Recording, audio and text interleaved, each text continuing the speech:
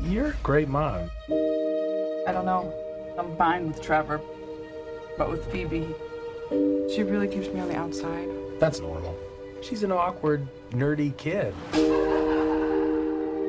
Maybe a new home can be an opportunity to start fresh. I just wish she'd get into some trouble. There's still time.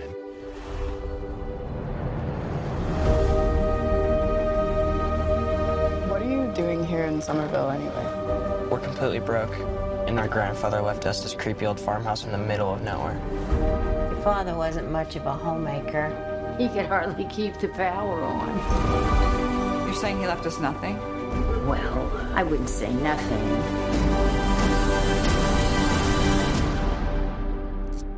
You went with the station wagon? It's the only one that had an engine.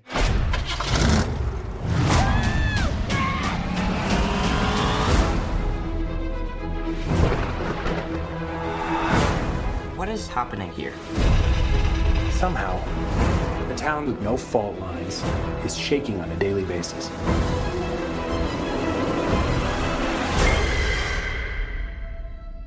Maybe it's the apocalypse. Egon came out here for a reason. Are you troubled by strange noises in the middle of the night? Do you experience feelings of dread in your basement or attic? Have you or any of your family ever seen a spook, specter, or ghost?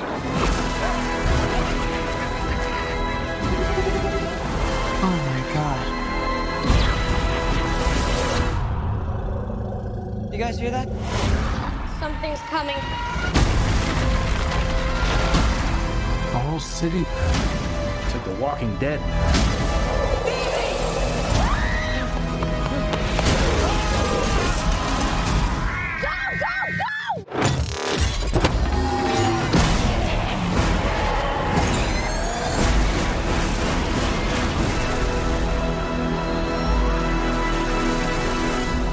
Ghostbusters, we're ready to believe you.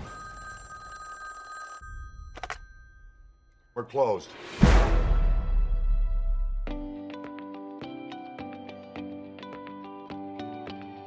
This podcast is sponsored in part by Benjamin Hart. That's me! And yours truly, Zach Arnold. And by participation from listeners like you. So let's tune in to another episode of IPC. IPC. IPC. IPC. IPC. IPC. IPC. IPC. The Intergalactic Peace Coalition podcast. All the galaxies. All for you.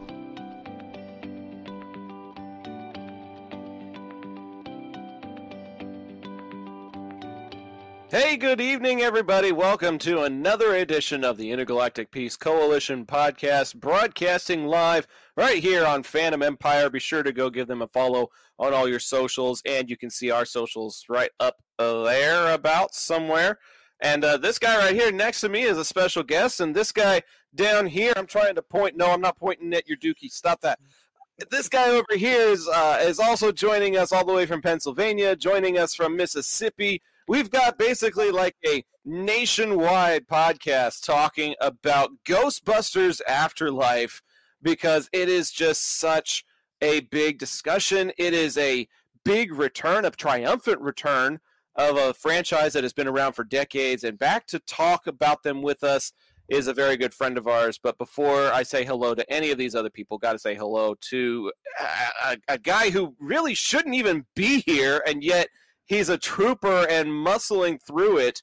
My goodness, if you haven't been following Ben Hart with No E on social media, go take a look at the events that have transpired for him in the last 48 hours.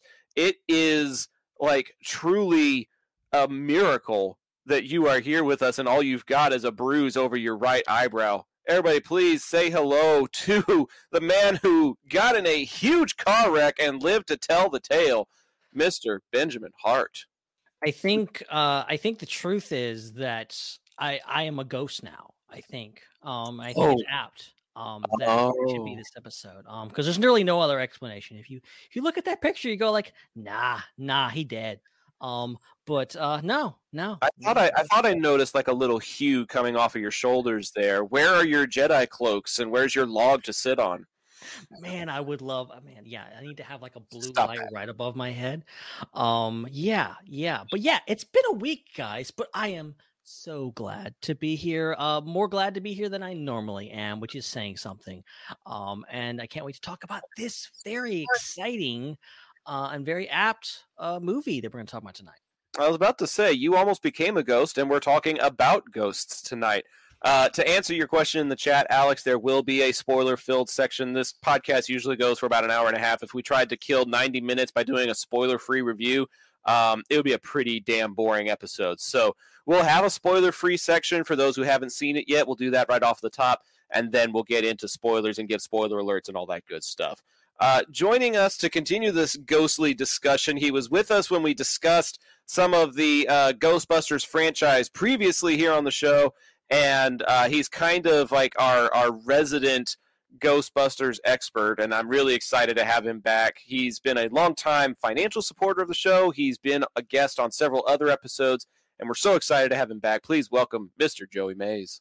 Hey, guys. I'm so happy to be here to talk about this movie, and thank you so much for having me back. Yeah, I have been a very long-time listener, and I think I tuned in way back on episode 46 of your podcast, and I feel like that's really where you guys found your groove. So we really hit episode 46. Oh man. Okay. Honestly though, I felt called out.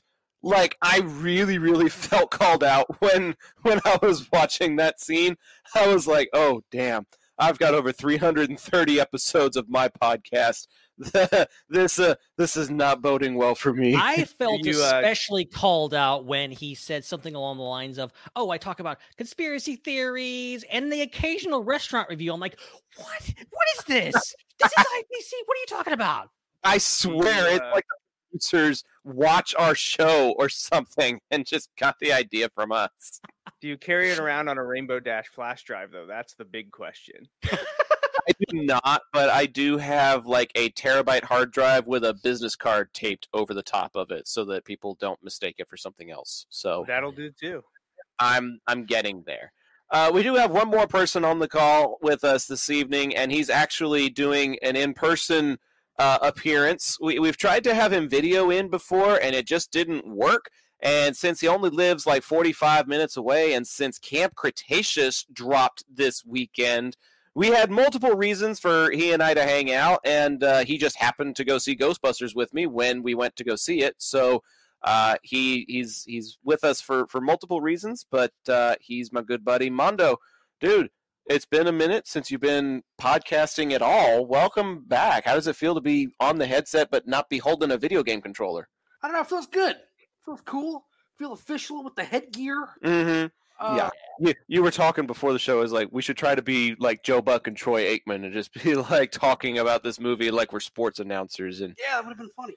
Joey, having been involved in his local high school athletics over the last couple of months, kind of relates to how awesome high school sports can be, but how draining it can be sometimes too. Like you put in all that effort, and then the season kind of comes to a rather abrupt finish sometimes, and you're like, well. Hell, I don't know what I'm supposed to do with myself now. Yeah, I guess you guys have reached out a few times to have me on, and I'm like, middle of August to middle of November is a no-fly zone for me. A little bit busy, and then Zach got involved over the last few years, and he dropped out on Friday nights. So yeah, I understand what you're saying for sure. So Ben, I'm glad you're here. Give me a fist bump. Wrong way. You're gonna. What do you? Fist bump. There we go. Oh, fist bump here. Oh, yeah. See, we're. You can't actually. There we go. Yeah. For those of you listening to the audio only function, you have no clue what just happened there. So also, Joey, it's nice to meet you. I shake your hand. But no, doesn't. That, there we go. Okay, yeah, that doesn't look like you're putting your fingers into Nutella at all. So I actually have something funny. You Joey, always have something funny. I know. Normally it's my face, but this is different. Joey, there was about a week and a half I accidentally Facebook stalked you because I thought you were somebody I went to high school with. Oh, well, I mean, unless you went to high school in Pennsylvania. Well, I didn't, and that was the first red flag, and I should have stopped there. But I went to high school, and I had marching band with a person that has your exact same name, and if I'm being honest, you have a very similar face. So I was like, that's got to be the guy. So I'm like going, I'm like, man, what's this dude been up to? And I didn't want to click add friend, not because I don't think you're cool, but because like I'd find that weird. And like there was one time I accidentally almost clicked like on one of your pictures, and like, but it was a picture from like 4 years ago. So the horror, the absolute horror when you're scrolling back like years and years on someone else's Facebook for totally just normal reasons, and you accidentally click like on something, and it's bad. Every once in a while, I'll find like if I see somebody on Facebook that gets into like an ignorant conversation with me about something, I'll go on their profile and I'll flip through like 2 years worth of their pictures, and I just put a random like on one photo. You know, Mondo, honestly, I thought we already were friends on Facebook, to be truly honest with you. Just because of all the Zach and Ben and IPC and Phantom Empire stuff, I kind of figured we were. Yeah, I too, I've lost track of who I'm friends with and who I'm not. It's hard sometimes. Like you grow up, like in high school, it's so easy. You have two friends. I mean, I only had two friends. You had two? And this is one of them. You had two friends? Lucky? The other one. This guy. friend number one, friend number two. Ambidextrous home skillet. God. Oh my God. Now I remember why we don't podcast with you very often. Okay. So I think we have a movie to talk about. We have a movie that we're supposed to talk about. And per Alex's request, we're going to give very specific spoiler review alerts for whenever we actually do get into the spoilerific territory. But Joey, I kind of want to toss it to you first, being our resident Ghostbusters fan, and having waited for so many years for this type of film for this part of the franchise. How do you feel like that went? Were you satisfied with the outcome? Yeah, so yes, I love the movie. Like, I'll put that out there. I absolutely adore the movie. I was very happy with the way everything went. I've seen it 3 times. First night I went with a gentleman at least Ben's familiar with, my buddy Brent, who sees all the Star Wars movies, and he was on Star Wars Underworld with me as his a wedding gift to him. Never forget that. But yeah, he and I, we've been friends our entire lives, and we went to see it on the Thursday preview showing. And I actually came out of that showing a little bit, I don't want to say like disappointed, just wasn't sure how I felt that first showing. Is always weird. Yeah, it was. And honestly, I don't usually have different opinions after the first showing. If I enjoy the first showing, I'm always going to like it. If I don't like it, that usually doesn't change. So I was very hesitant and very disappointed with how I felt. Not that I didn't like it. I wasn't sure if I grasped everything. I went back and saw it, actually rented a theater to watch it with family and friends. Got to with my wife, my daughters, and Brent and his brother Brian. Actually, his brother drove up from North Carolina to watch it with us because the 3 of us are the Ghostbuster guys, like through and through. It was an incredible experience. There's 19 of us in the theater, and it was an incredibly emotional experience that time because I was seeing it with family and friends, and all of them were like pure joy. Like, everyone loved it. They were laughing, they were clapping, and they were crying. And that made me have a much different experience. And I came away that second viewing absolutely loving it. Do I have nitpicks? Sure. But I feel like that's the nature of the beast when it comes to pop culture. But I think that first viewing, I got caught up in the 3-decade wait and the build up and the stops and goes along the way that I kind of wasn't like, is this really happening? Am I sitting here watching what is essentially Ghostbusters 3? But I'm glad that I got that out of the way, and I'm really excited to talk about in depth with you guys everything about this movie. That's awesome. Yeah, I think I posted maybe on my Facebook page that I've openly admitted here on this podcast and just among my friends circles that Ghostbusters probably isn't like up there among my favorite franchises. I definitely had some very harsh critiques that Joey and I butted heads on during previous episodes. But this one, I think the best word that I could use to describe it for me was satisfying. Like there were a lot of things that reminded me of the previous movies that still gave me a sense of modern day adventure, and to be able to blend those elements is something that a lot of franchises have tried to do recently, but only very few have succeeded. Like you take a look at the Fast and the Furious franchise, didn't really care for Fast 9. They tried to do like some throwing it back in that one, and it just didn't go the way I thought it would, and the way a lot of other people thought it would. Star Wars did pretty good with The Force Awakens, and then things got a little bit more debatable after that. But there's not a whole lot of franchises that are really doing it the way Ghostbusters seem to have done it. So that was my initial impression. Ben, what was yours? Yeah, so like I'm going into this as I would call myself a casual fan of Ghostbusters only within the last year, since we talked about it on the show, that I watched all the movies and I'd never seen them before in my life. I haven't grown up with these franchises. And so like getting into it, I'm like, I don't know what I'm going to feel about it, but I liked all the trailers, looked really good. I heard some great raving reviews from plenty of people that I trust. So like that was encouraging. And I will say halfway through the movie, I was like, what are we doing here? I was a little anxious to kind of get to it. I think, maybe the first half is a little pacing wise is a little weird. I'm not saying it's bad. It's just like, for me, I was just like, okay, what are we doing? And then the second half hits, and and I heard about some certain stuff that happens towards the end of the movie, and people were like, oh yeah, made me cry. But I'm like, nah, I don't have a really emotional connection. I don't have any nostalgia for this movie, so I'm not playing. And then, as if on cue, when you get to that scene, let me cue the dramatic reenactment of my reaction to that scene. Damn it! I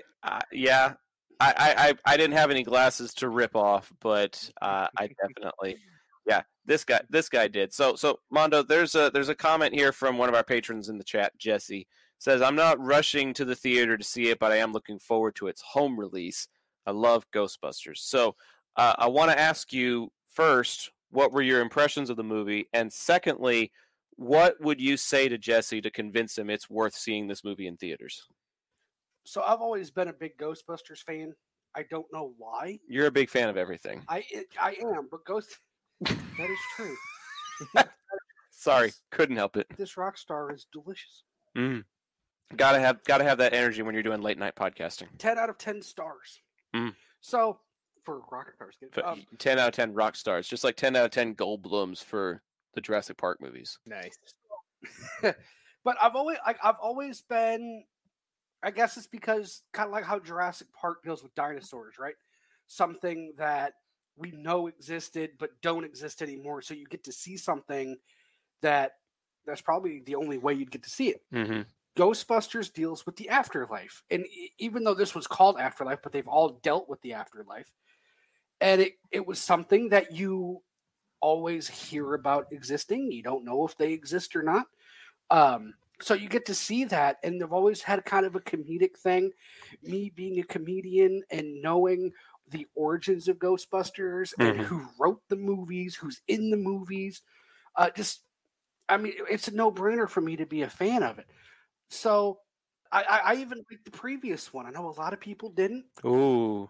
I enjoyed it for what it was, but the point is that going back to the thing is I thought it was phenomenal. And what was actually really cool, I went into the movie super excited. Hadn't been this excited to sit in a movie theater in a while. I'm always excited to sit in a movie theater. Don't misunderstand me. But in this particular instance, I was really excited. I was like, this is Ghostbusters. This is my childhood. You know, I used to have the Ghostbusters fire station playset when I was a kid. You know, it had a little platform that the characters could go down. I remember the action figures that had the button on the back that their jaws would drop. Joey's pointing at something behind him there. Is that it? He's got it.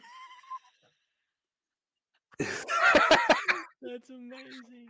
So this guy, why does that not surprise me? So not surprised a bit there, That Joey. is mine. That is mine from the original run. That is not recently purchased. That is a yeah, 30-year-old toy. So.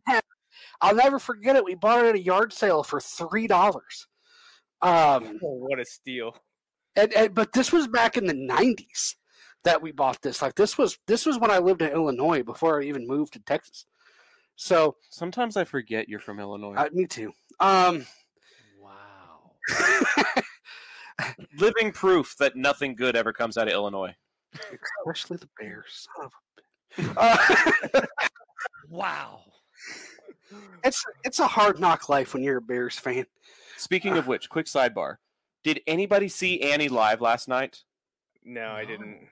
Oh my gosh. Okay, so I used to watch the original, not the original, but the old 1982 film with Tim Curry and Aileen Quinn and what's her name? Why can't I think of her name? Carol Burnett.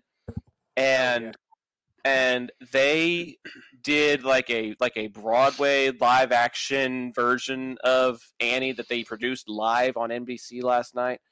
And I gotta tell you, my nostalgia just hit the floor so hard. Like, I have a question. Yeah, Annie, was she okay? Okay, you smooth criminal. Little Annie. Annie, are you okay? Are you okay? Are you okay, Annie? Okay. I think if he and I started a podcast, it would just go on forever because of the sidebars that we do. I would listen the hell out of that. A little early for Crazy Train, I think.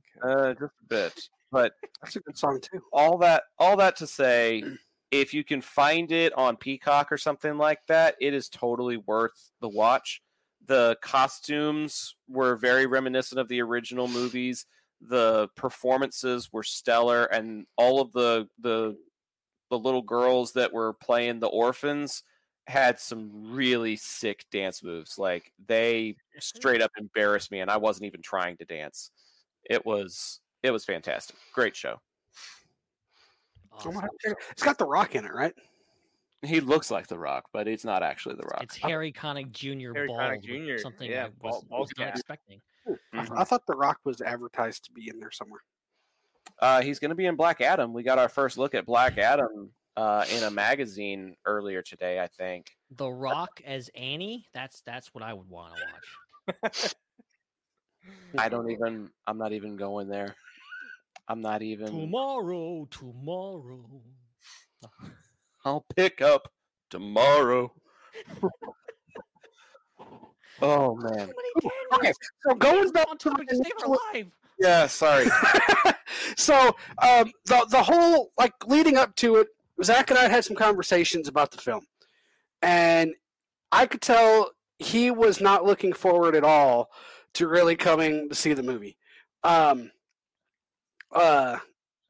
that's why you're my least favorite. And throughout the movie, I kept seeing, what was that? That was for Joey. That was not for you. But did you just stick your tongue out at another grown man? No, I made a face that involved my tongue sticking out. Sticking out your tongue involves just using your tongue. It's just... Guys, focus! We need like an alarm. It's like, yeah, okay, time's up. Okay. 2 weeks, I'm going to have to slap you upside your head. I'll be able to do it physically. We could connect some electric shock machines. Oh, I might like that. I mean, yeah, don't do that. Let's not do that, please. So I kept looking over, and I kept seeing Zach get excited throughout the movie, and he was thoroughly enjoying the film. And there was a little part of me that was like, yes. And he enjoyed and I did too, and that's why because I was enjoying the film to death. Like, get it, to death, Afterlife. Look what I accidentally did. I totally didn't plan that. So we were, talking about that whole. We're watching the movie, and the jokes, the pacing of the comedy was fantastic. I thought the jokes were smart. I want to make mention of one quick joke. Okay. It's not a spoiler. It's just this is the heart and the tone that this movie has. And this would be, going back to my original question to you, this would be my clincher for convincing somebody to go watch it in the theater. Yeah, Jesse, listen up, buddy. There is a scene in the movie where one of the characters is incarcerated. And they go up to the prison door and they say, "Don't I get a phone call?" And the officer gets right up in their face and is like, "Yes, you do. Who you gonna call?" Yeah. I lost it. Yeah. I freaking lost it. It's not a spoiler. It's just adorable. I loved seeing that. I loved being next to him and watching him laugh at that. I loved hearing the sparse laughs coming from the theater. It was just so on the nose, a little cliche, but super entertaining. The entertainment factor on this movie is just through the roof. Yeah, I will say the cast is great. The kids are phenomenal. Paul Rudd's phenomenal. I don't want to spoil anything because there's other people in this movie too that are great too. It's so much fun. But that brings up my next point about how the movie balances new age with nostalgia. Mm-hmm. And it did a masterful job. And you know what? That guy, Ben, he had mentioned that the beginning of the movie was a little awkward. Like, the pacing felt a little weird. I would agree to that, except I would say I think what they did is why it felt so successful, because the way that they introduced the new characters, the way that they introduced the plot as it was happening, but the way that they were also kind of hinting at the nostalgia part of it. It didn't just come out and say, "Ha, this is what's going to happen." There were like little breadcrumbs that as you watched it, you started clicking together like little Lego pieces. And then by the time you got to that second half of the movie, it's kind of like when you get to the second half of putting a Lego kit together. You're like, "Well, hot damn, this does look like what I'm building," and then you're like, "Well, I'm doing it. I told you, Mom, I can do it. I don't even need adult supervision." I think from my perspective, just to say my piece on this, is I'm coming at this of I've seen all the movies fresh. I've recently, they're kind of all in my head. I'm familiar with the mythology. I've done a lot of research on it, so I know everything. And I've also been watching trailers for this movie for feels like 2 years. And I was so if you watch the trailers, you can kind of go "Oh, that person's relative, and there's that," and you can kind of put it all together. And this movie kind of assumes that you don't know any of that, and you're kind of going in, and it kind of slowly builds. And I think it's great if you saw it in a vacuum and you haven't seen any of the trailers, you don't know what Ghostbusters is. I think you might something is not going to bother you. But it was, for me, it was I've already figured it out. Let's just get on with this, and maybe an unfair criticism. Watching it in a vacuum, the real question is Bissell or Dirt Devil? Dyson. How long did you hang on to that one? See, Hondo, yeah. See, we got it. But to that, you mentioned 2 years worth of trailers, and I think that might be something that you might be right about, but they may not have had the intention of showing 2 years worth of trailers. Oh, I think they definitely did. No, they did not. They well, did. obviously, the first trailer came out in December 2019, and everyone was super excited. And the movie was supposed to come out in July 2020, and then it got bumped to March 2021, then June 2021, and then November 2021, and then a week later in November 2021. So there was this long-term build-up. They ended up having two full trailers, and then there was a teaser trailer for 2 or 3 weeks before the movie came out. which was a little bit more spoilery. If there is anyone out there that hasn't seen the movie yet, don't watch that third trailer. There's stuff in there that I would have liked to have not seen going into the movie, but I made that choice and I have to deal with it now. But yeah. Well, you know what, man? I've made that choice and I have to deal with it now. I've said that so many times. So many memories. Okay, anyway, so Jesse, if I had to look you in the face, where's the camera? Look you in the face and give you, I'm just laughing at Ben trying so hard to hold it together. If I had to look you in the eyes and to give you a reason as to why you should see this movie, you've already given one. You love Ghostbusters. To me, that's kind of a weird thing to say. I'm waiting to watch it, but I love it. Go see it. The movie is funny. It's full of laughs. It has some awesome action-y parts. Some really awesome action-y parts. Great action. And I feel like this is a film, I personally feel like this is a film that deserves to be seen on the big screen. Mm-hmm. Not all movies deserve to be on the big screen. Mm-hmm. This one does. This film, nestling in nice and comfy into a movie theater chair with your little tub of popcorn, your soda pop. That was weird. And you went full Beverly Hillbillies on that one. I did. Got your soda pop? Get your little popcorn and your soda pop and go watch that there dang feature film. But like that, and I feel like the excitement of seeing it in a movie theater with the surround sound, with the vibrations of your chair, with the rustling of people around you, I think that is the best way to experience this film. I honestly do, and I'll be honest with you, man. Here next week, 2 weeks, right? A couple weeks. 2 weeks. Spider-Man comes out. Oh, no, and I know that's a completely different topic, but my point is this: in a couple weeks, people aren't going to be seeing Ghostbusters in the movie theater. They're going to be that. Except for me, probably. Yeah, probably Joey. But so if and probably even now, like the movie, I believe the movie's already made close to $120 million. All right, most of the people that were probably going to go see this film have already gone and seen it. I think people are now getting ready to go see Sing 2, Spider-Man, whatever else is coming out. Encanto, the new Resident Evil film. You know, I feel like, especially if you're looking at, when you're looking at if you want like some privacy, if you don't want to deal with a lot of people, there's not going to be a lot of people. I'll be shocked if there's a lot of people. Yeah, if you want if you want like ultimate privacy to go see Ghostbusters Afterlife by yourself, just go opening night of Spider-Man No Way Home. It'll be a ghost town. Like good luck finding a theater that'll be playing both in the same theater though. Because like my local theater is doing multiple rooms doing a 6:30 showing.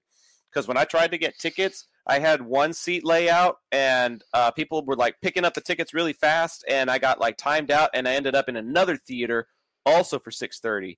Wow. So there's multiple rooms showing it at the same time around here. That's just gonna be playing it on the outside wall of the theater and just selling tickets to everybody in the vicinity. I'm telling you, you could do it for like a drive-in thing completely, and people would pay by the carload because I believe I read an article saying that Spider-Man has already surpassed Infinity War and is catching up to Endgame as far as pre-sale tickets go. Yep. I heard it's only second to Endgame now, which is insane. But but you're right. But you know what though? Not to get too far off topic here, because we are talking about Ghostbusters, but I think this shows that people are ready to get back to the movie theater. Yeah. I think that, and Jesse, I saw your comment. Do it, man. Go tomorrow. Now, Jesse's in the comments right now saying, when you say it like that, I might try and go tomorrow. Go, Jesse. Go, Jesse. Go, Jesse. Isn't that an 80s song? I have no idea. Probably. Okay. Either that or a 70s song. But anyway, my point is this. is people want to go to the movie theater. You know, I know that there were a lot of people that were originally like, oh, them putting stuff on right to TV or right to streaming services is going to kill the movie theater. No one's going to want to go back to the movie theater.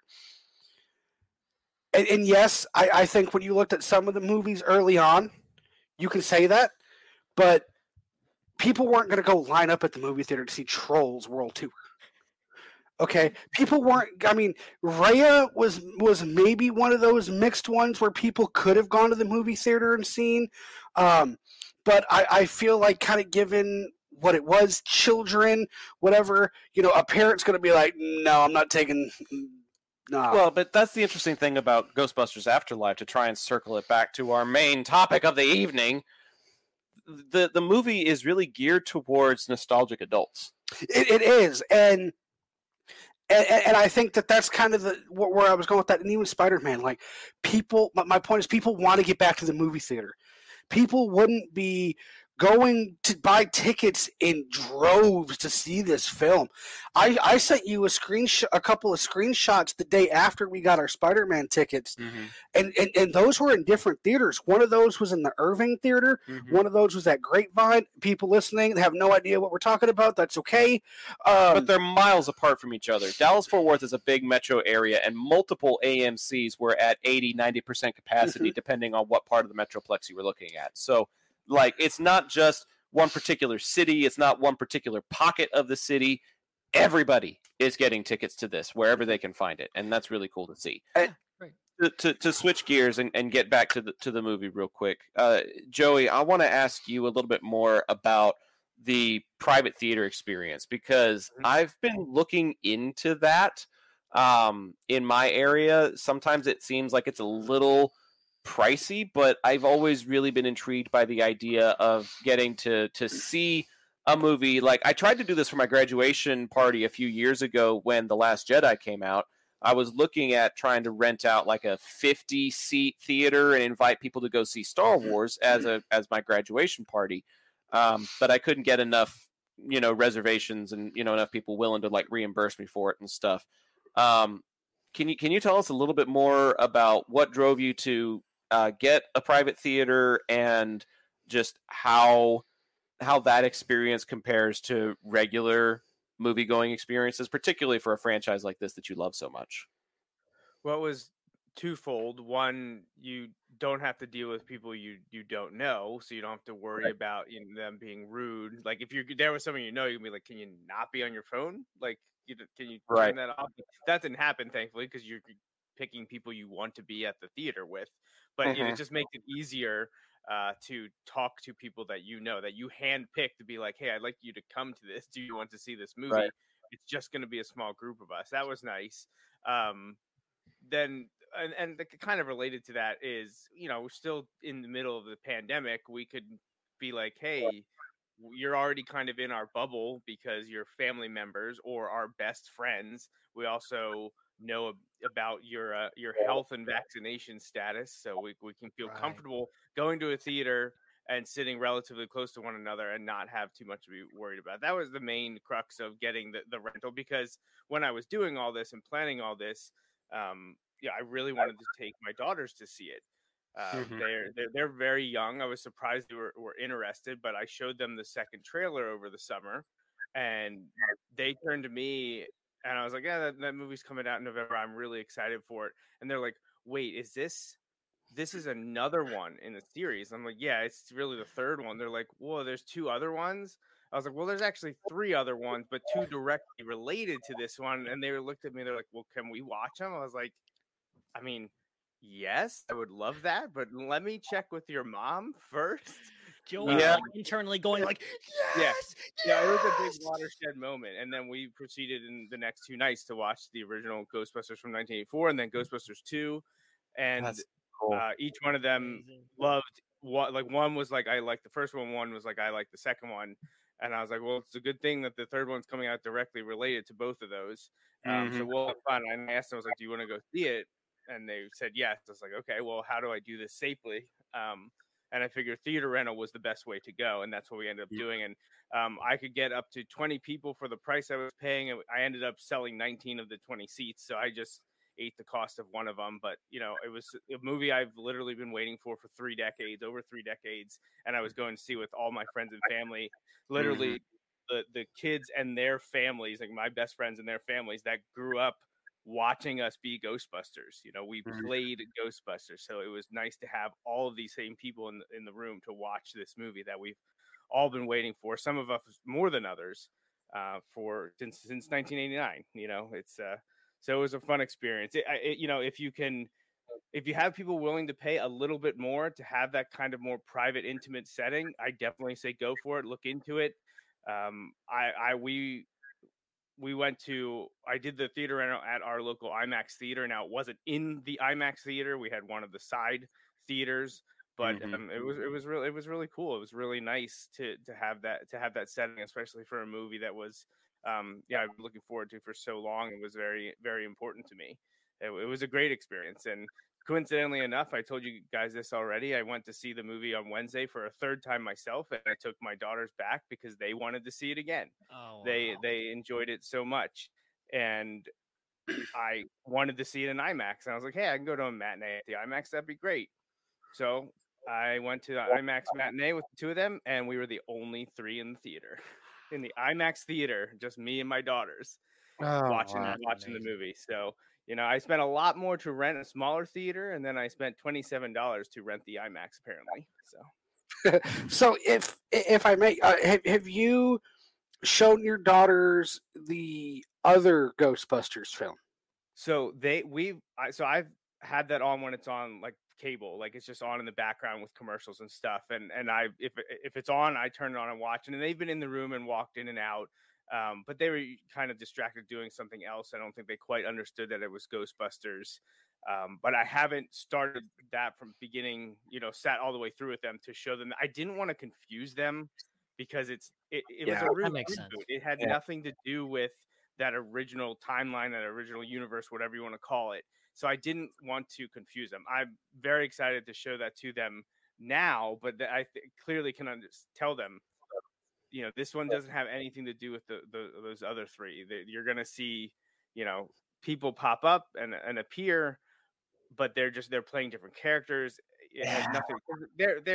They're 6 and 8, so it's tough for them to wrap their head around exactly what's going on. And I was like, I'll deal with that after we get the third one. I want them to have like a pristine viewing experience and understand the progression 1, 2 to 3 and everything. And they wanted to go see it again. So it definitely did its job. And Mondo mentioned this movie was essentially meant for 30, 40-year-old people that grew up with the original 2, but clearly there's evidence out there that they did a great job connecting with people older and people younger and people very young. I had another friend who brought his daughter along. Like, they were sitting there laughing and giggling along the whole time. Like, they found a lot of the jokes funny. They loved Phoebe and podcasts, and their favorite thing by far are the mini puffs. Like, they think they're the greatest thing ever. Oh, and they also love Muncher. So, like, the ghost connected with my daughters and all the other younger kids that were in the theater with us. They absolutely love them. Well, it's interesting, and I let me just go ahead and say right now, I think we'll probably be moving a little bit into spoilers now after this. So, if you're really set on like watching the movie spoiler free, totally understand if you need to leave us now and come back later. This show will be available later in the day to come. The Phantom Empire show reel. Ben's going to put it on all of the listening platforms after the fact. It'll be available on Apple Podcasts, Google Podcasts, Podbean. What's the other one we use? Castbox. My brother listens to it on an app called Castbox. So there's plenty of places to have a listen to it after the fact. But I think we are probably in a good place to jump into a more spoilerific discussion. So, and I kind of want to lead off with a question that I've had kind of tolling around in my mind, and kind of this idea of, and I'll throw it to you, Joey, first, because I am really very interested. And everyone else, you get your turn, guys. But Joey, being the super fan here, I'm kind of getting interested in hearing your thoughts, because Ghostbusters Afterlife really is a movie that is coming after kind of a long line of kind of new type of films, which is kind of this soft reboot, kind of bringing back an old franchise, bringing back characters that we haven't seen in a long time, a la The Force Awakens, a la Jurassic World. This kind of renewing of a franchise, kind of bringing it back. And with Ghostbusters Afterlife, I think they did a really good job, personally, of like taking something old, redoing it, and taking what's there and kind of taking it into the future and doing something really cool, a la like, you know, the with the whole sequence with the Ecto 1 and all the upgrades it has, the gunner seat, like all that stuff is just like ridiculously cool to me. Like that whole sequence is great. I think like the upgrades of like the continued history of the Ghostbusters between these movies and going like, okay, stuff's been happening and, you know, all this stuff's happening, but yet we're kind of seeing it old. And there's obviously a lot of nostalgia in this movie. This movie is packed with nostalgia. It is, as you're saying, made for people that grew up with Ghostbusters, but I think it still does a good job of kind of reaching out. But Joey, what do you think in regards to like how it manages to kind of balance of like, okay, we're starting a new franchise, Ghostbusters Afterlife. I would assume it's going to be the start of something new. We're going to get more movies, maybe. I would love that. But it's also a sequel. It's dealing with a lot of nostalgia, bringing back characters, doing things. How do you think it balanced all of that? I thought it did a very good job. I think they respected the past while bringing it into the future and setting things up. I know nothing has been announced yet, but there's a good opportunity there for them to do something. Whether they dive into, okay, we're going to do a sequel movie. Or could we come up with a television show? There's been rumors about another animated show coming out. Sony's not going to create Ghost Corps, 5-6 years ago, whenever that was, a basically Ghostbusters production company, and just do 2 movies, especially with how, by and large, this movie has been received by audiences. I mean, they knocked it out of the park. Critics are hot or cold on it, but box office wise, based on their budget and expectations, it's been doing much better than they anticipated. So all of that signals that we are most likely going to get more Ghostbusters, and obviously I'm okay with that. In terms of how they bridged the past and brought it to the future, I think they were very respectful and everything, and I think they pretty much nailed it in every capacity. I know one of the things that I don't like to read reviews because it doesn't matter what anyone else thinks if I like it. But I also I'm also a fan, and I want everyone to like it. That's why I hate Zach, because he doesn't like the original one. He gave it a 6, I think. So it's just like I can't believe he's on this show with me right now. Just give me my own sitcom, all right? Everybody hates Zach. Everybody hates Zach. But it just the reviews were mentioning that it was too nostalgic. It relied too heavily. It was all fan service, and we talked that ad nauseum when we're talking about Star Wars. I was about to say, excuse me, that's literally what The Force Awakens was, and people called it a triumphant return. Right, well, exactly, but that's my point. Is I don't think people understand fan service, because there were a couple things in there that I would classify as maybe fan service in terms of, hey, we're going to throw this Easter egg in and wink at the screen. I actually think what Zach mentioned he really liked was the who you going to call part was actually one of the parts on my first viewing. I was like, oh, that feels shoehorned in. Like that didn't sit well with me.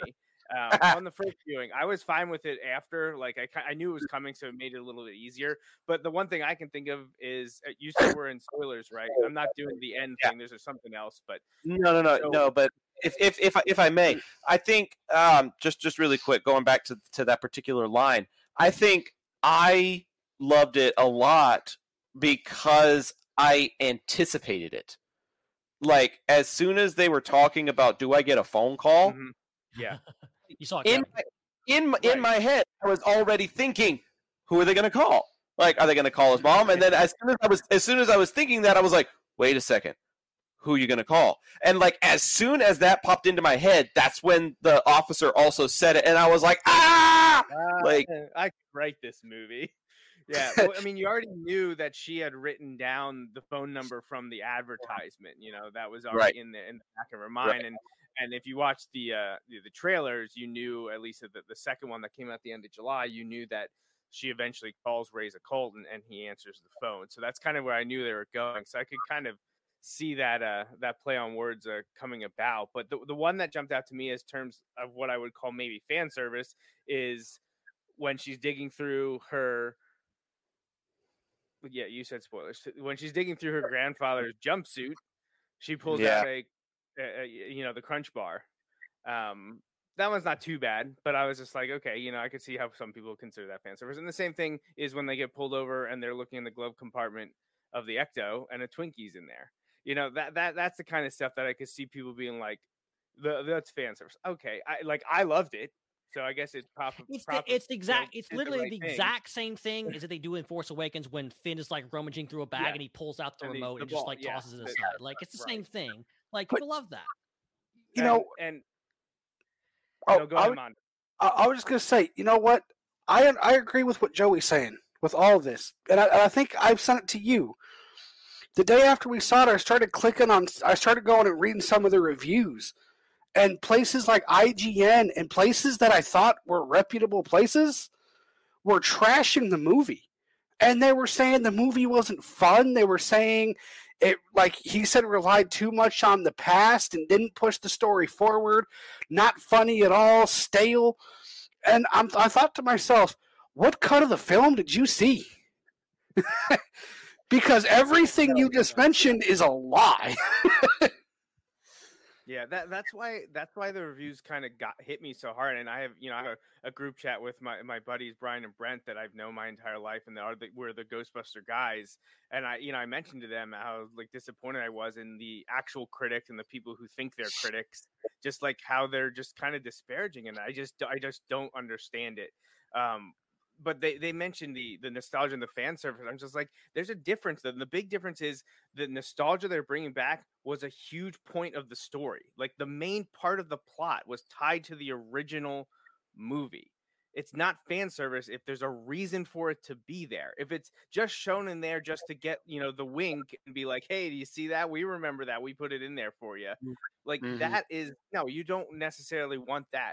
But when it's tied to the story they're trying to tell, to set up the future, essentially a bridge movie to bring it into current times, I don't see how you can be like that was strictly fan service. It was nostalgia for nostalgia's sake. It made too much sense. And the little, like Mondo, you said, the breadcrumbs along the way in the first half, first two acts, whatever you want to call it, they set it up so well. Like they made so many great allusions to it. And if you hadn't seen the first movie, it still made sense because they were setting it up properly. You're doing such a good job. But I don't know. That's the one thing that bothered me. I really have gotten to a point where I very much dislike the idea that the phrase fan service is bad. That fan service is something that should be avoided. I think fan service can be good and it can be bad. There are plenty of examples. I think your point about like as long as it has something to do with the story, so like that, I think that's great. I don't think it's necessarily bad. Just wink at the people. I think the best kind of fan service is stuff that if you're a fan, you catch it. You catch the Crunch Bar stuff. I'm not a huge fan. So I was like, I know there's some significance to this, but I don't really get it because I don't remember that from the original movies. So like another person that's never seen Ghostbusters would just fly under the radar. They'd never see it. I think that's the best kind of fan service stuff that is a wink at the fans, but it's not necessarily drawing your attention. It's not wink, wink. It's not, oh, hey, look at this. It's about kind of subtly doing it. And there's a lot of great fan service. And guess what? Serving the fans ain't a bad thing sometimes. Giving fans what they want, not always a bad thing. I think this movie does great. It is. Right, yeah. You know what, though? You know a movie that had a hell of a lot of fan service in it? And some people complained about it, but a lot of people loved it? Jurassic World. Yeah. The Jeeps and the Visitor Center and the banner, the flare at the end where Claire's running around in high heels, bringing the T-Rex back onto the scene to be part of the fight at the end. Like, there's definitely a lot of. And I will attest. I know it's very popular to hate Jurassic World. I will say I like that movie. I think it's pretty solid in a way. I think maybe Ghostbusters Afterlife does better at fan service and setting things up and going in an interesting place you don't necessarily see it going. but also, I think sometimes studios and filmmakers can kind of pull back and go like, I don't want to be too fan servicey. I want to pull back. I think Afterlife does a good job of like building up, and then at the end gives you all the fan service, gives people what they want, what you've been waiting for 30 years. Why not? Why wait? And the reason I brought up Jurassic World, and I told him this in the theater, I felt like this movie was to Ghostbusters as Jurassic World was to the Jurassic franchise. I think that's fair. It gives it a revival. It introduces new characters. There's a new generation, but there's still the potential for the older generation to show up, which is what we are going to get with Dominion. We're going to have Sam Neill, Jeff Goldblum, Laura Dern. All of them are coming back, but it's not going to be about them. It's just going to be including them. And I feel like that's very similar to what Afterlife ended up doing with this. There's a very critical point at the end of the film where you kind of need the original cast to kind of help make everything right again. But 95% of this movie is about characters like Phoebe and Podcast and Trevor and the Paul Rudd's character. I forget his name. Professor Proton. Gary Gruberson. Gary. His name is Gary Gruberson. I like Professor Proton, but I've been watching too much Big Bang Theory, so well, I'm right there with you. But I'm glad you bring up the characters, because that was one thing. Even after the first showing, when I was trying to figure out how I felt about the movie, I knew one thing for certain: I loved the music. The score was phenomenal. The nods to the originals was just fantastic. Sound editing and mixing, cinematography. Like I knew it. The movie looked and sounded amazing. And then the last thing that made it so great was the new characters, the actors that they got for the new characters, just phenomenal. McKenna Grace as Phoebe knocks it out of the park. She steals the show. My oldest daughter wants to be a scientist, so like I think that also is why she was so tied into this. Besides the ghosts, the mini puffs, and Muncher, she was drawn to Phoebe, and McKenna Grace's portrayal of Phoebe just thought it was just fantastic all around. Actually, when she heard in the credits McKenna Grace's song, the Haunted House song, she listened to that on repeat for days after seeing the movie. So she thought Phoebe was amazing. I thought Phoebe was amazing. And same thing goes for Logan Kim's podcast. Like, man, talk about great comic relief. Like the humor that he brought to that character, just top notch. Really well done.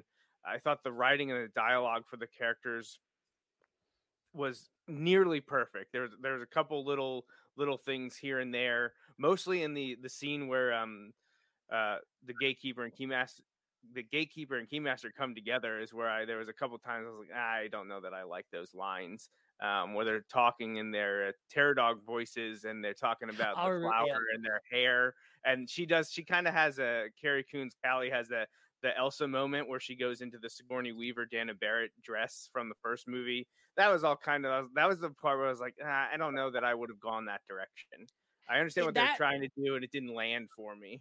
That moment, I was kind of a little bit, I was like, okay, I'm not sure I feel about this, because it's like right on the nose. Like, this is like going back to Force Awakens comparisons. It's like the Force Awakens, like the trench run on the Starkiller base. I'm like, okay, guys, you're doing the comparison thing, but they very quickly divert from that. Like they do it, they set it all up. You go in the cave, Zool's there. Like it's interesting. It's good for nostalgia, but they take a left turn and it goes down. Like I appreciated that. I'm like, okay, I can accept it if they're not going to turn, like if they're not going to take the original Ghostbusters climax, just do it again. That would have been eye-rolly.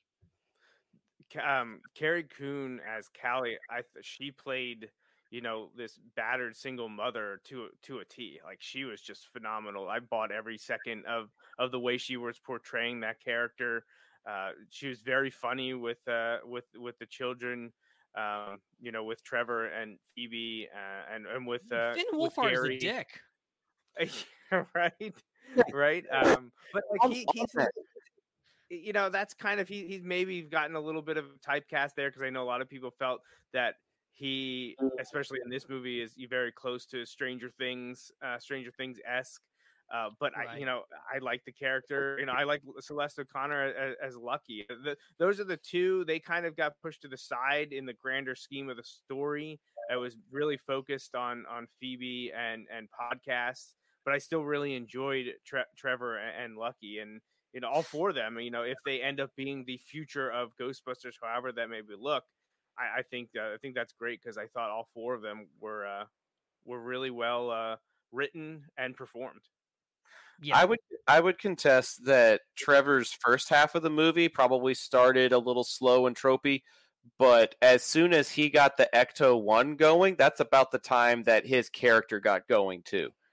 Him going for that joyride kind of sparked his sense of imagination and adventure, and he was like, okay, I can make lemonade out of the lemons that we've been dealt here. And he started, working on the car. He started going for joyrides. He started helping his sister while they were chasing down the ghosts. He started going on adventures with the people from the diner and went up to the mines. There were things about his character in the first half of the movie that I was like, yeah, he's kind of a dick. But by the second half of the movie, he was more adventurous. He was more open to things.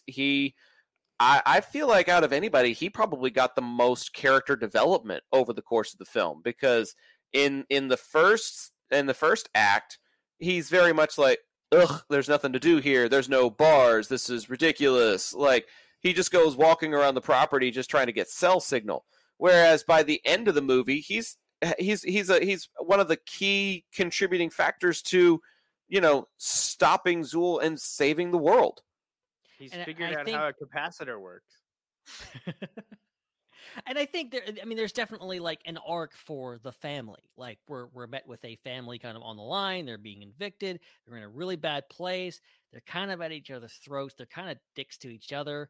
And it's a bad situation, and it's about a family kind of coming together and realizing the truth of their heritage, which is cliche, but it's great. It's as great as it sounds. When a lot of people review movies, TV shows, a lot of people talk about the threat. A lot of people talk about the imminent danger, I guess, that there's there, right? This movie had a lot of that. Ben just mentioned the family, the main character of the family, they're broke. They just got evicted. They're living in this place out of necessity. They have nowhere to go. Like, who would choose to go live in Oklahoma, especially after Kevin Durant left OKC? like nobody would choose that. Careful now. I think our friend Jesse sometimes lives in Oklahoma. I'm sorry. You're sorry you have to live there, or you're sorry for saying that? I'm sorry. Just change the subject. Just keep going.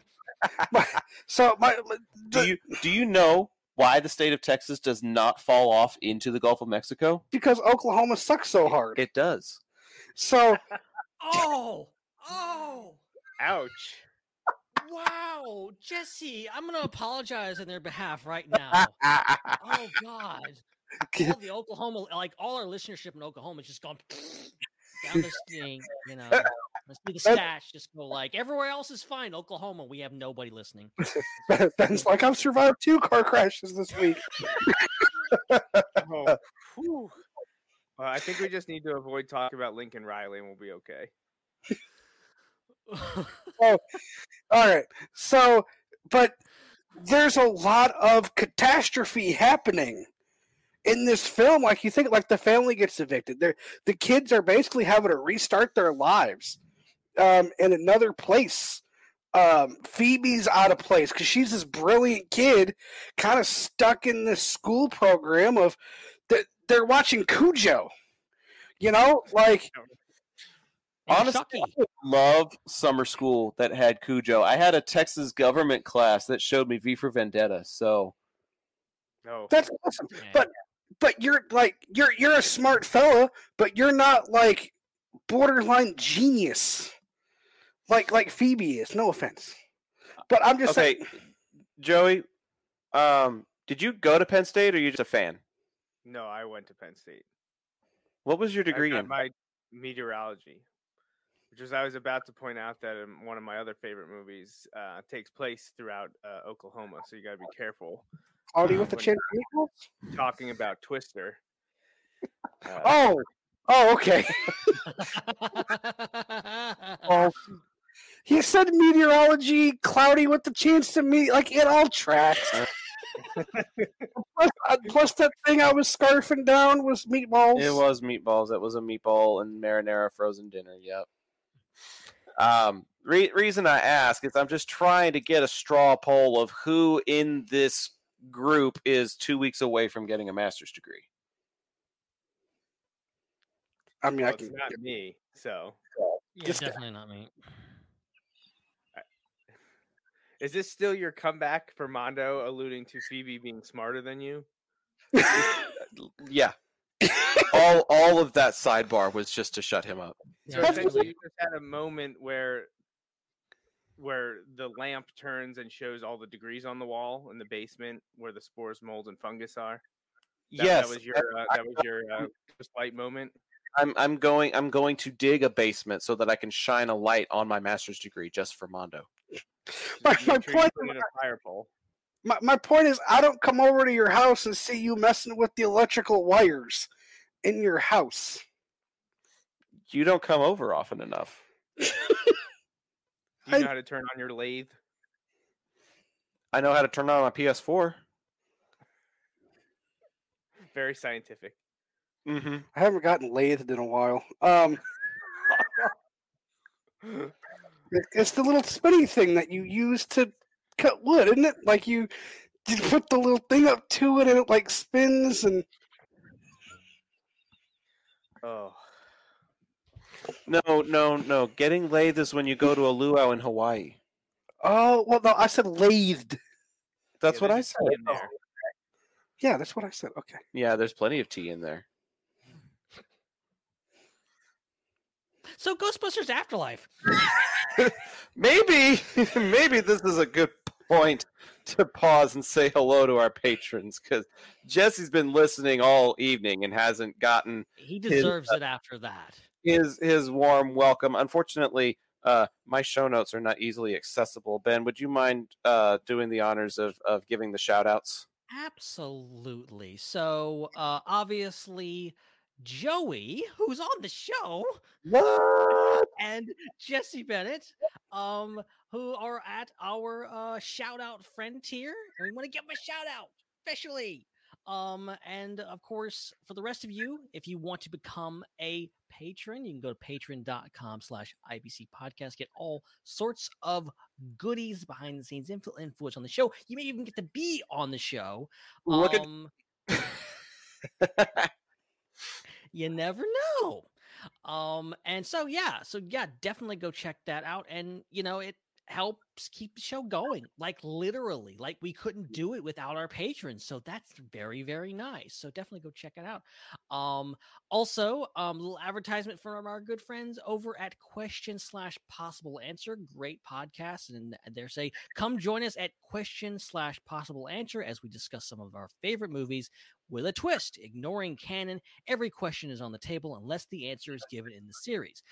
We also introduce our own fun theories, possibilities. Check us out on Facebook and Instagram at Question/Possible Answer on Facebook and at Question_Possible_Answer on Instagram. Now available on iTunes, Spotify, Google Podcasts, and other podcast services. I've been on that show already. We talked about Solo: A Star Wars Story, which was a fun episode. Go check that out. Good little introductory episode. Yeah, they're doing stuff all the time. So that's great. Yeah, so go check us out on Patreon. Go check out Question Possible Answer. And yes, back to the show. Yeah, really quick before I forget though, if you're going to be on social media, just make sure that you're also following the IPC podcast, obviously. Facebook, Twitter, Instagram, all that good stuff. Make sure you're following Phantom Empire now on Instagram. If you're following Phantom Empire over on Facebook, they've got a Facebook group called the Phantom Empire Den that has a lot of really great pop culture and sci-fi stuff that they talk about over there as well. And there's plenty of different things to be following on social media, and we follow back. We don't bite back. So go hit us up on some of those different pages as well. Okay. Favorite character? We've kind of touched on like some of the characters, some of the ones that we've mentioned, but I don't know if we necessarily mentioned like a particular favorite. Ben, was there a character from this film that stood out to you more than others? Yeah. I feel like I have to say podcast. Like he is. I am podcast. I You am are. him. If podcasts existed when I was his age, I would have been that kid. Okay. And yeah, he's the heart of the movie. Like he's got so many great lines. He's always carrying around a mic, which is basically my life now. Yeah, I love that kid. I love to see more of him. That's kind of like the thing that I take away from this movie is like all these kind of this new team developing, and you see them and they're not necessarily carbon copies of, like, I guess maybe podcast is the Venkman, maybe I don't know, but like I feel like they're not trying to riff on like, okay, this character is this guy is Dan Aykroyd from the original. They're not trying to do that. I think they're trying to kind of create their own characters. But I think podcast is like he's just a kooky little character. And he's so much fun, and he's a new addition to the franchise, new expansion, so I love him. Joey, what about you? Yeah, I feel like to me it has to be down for myself, podcast or Phoebe. I go back and forth because I love both aspects of them. Phoebe, just because of her dedication to science and her direct lineage to Egon and how much she looks and acts like Egon. It was just so well done, and McKenna Grace goes through those dry, witty lines so well, like the awkward jokes that she tries to tell, and her initial interaction with Paul Rudd's Gary Gruberson is just so great, and how she gets emotional with her mom when she finds out that basically her mom didn't tell her that she is her grandfather, essentially, because she's just the spitting image of Egon. She embodies everything that he stood for. It's why she is the way that she is, and her mom just kind of hid it from her, and she just gets very emotional and upset about that. And I really appreciate the Phoebe character. But yeah, Ben said podcast, that he's right up there too. Just great. And I want to touch on what Ben said about how they didn't quite go like this character is this character for the new group, and this character was this. And they just kind of take bits and pieces here and there and throw them together or change something.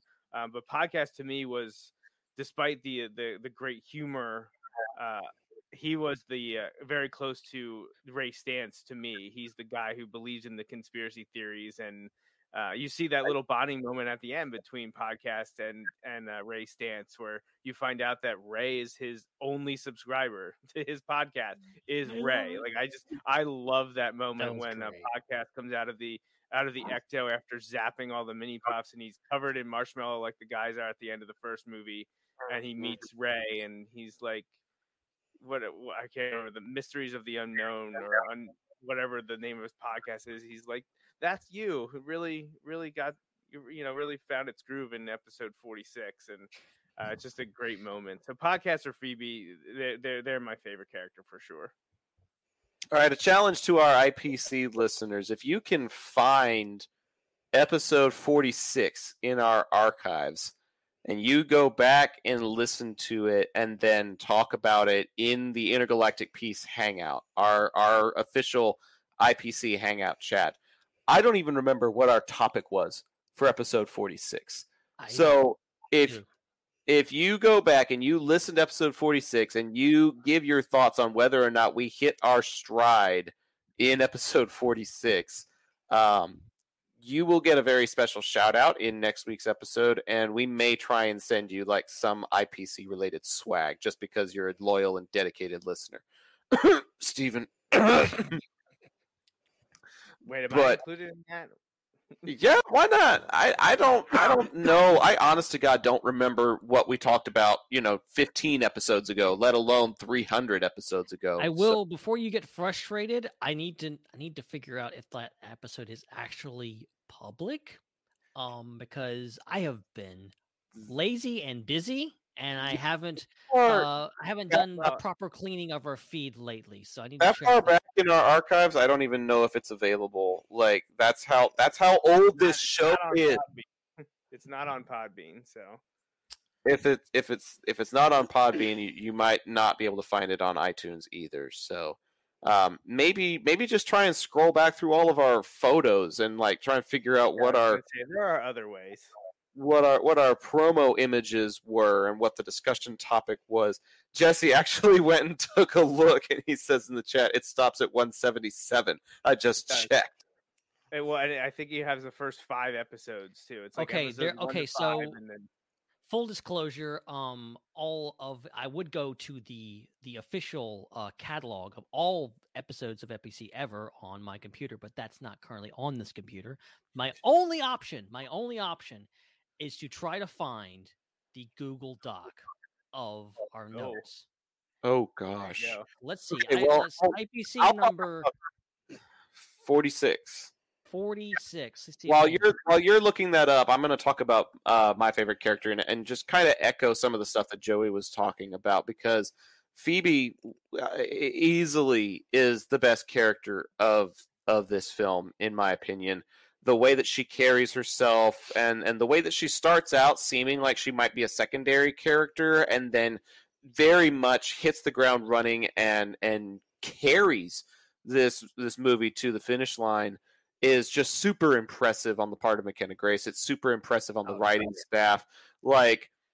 And also a credit to the hair and makeup department, because McKenna Grace, I don't know how many of you guys know this. I'm sure a few of you in the show on this program with us know this, but she played a younger version of Carol Danvers in the Captain Marvel movie.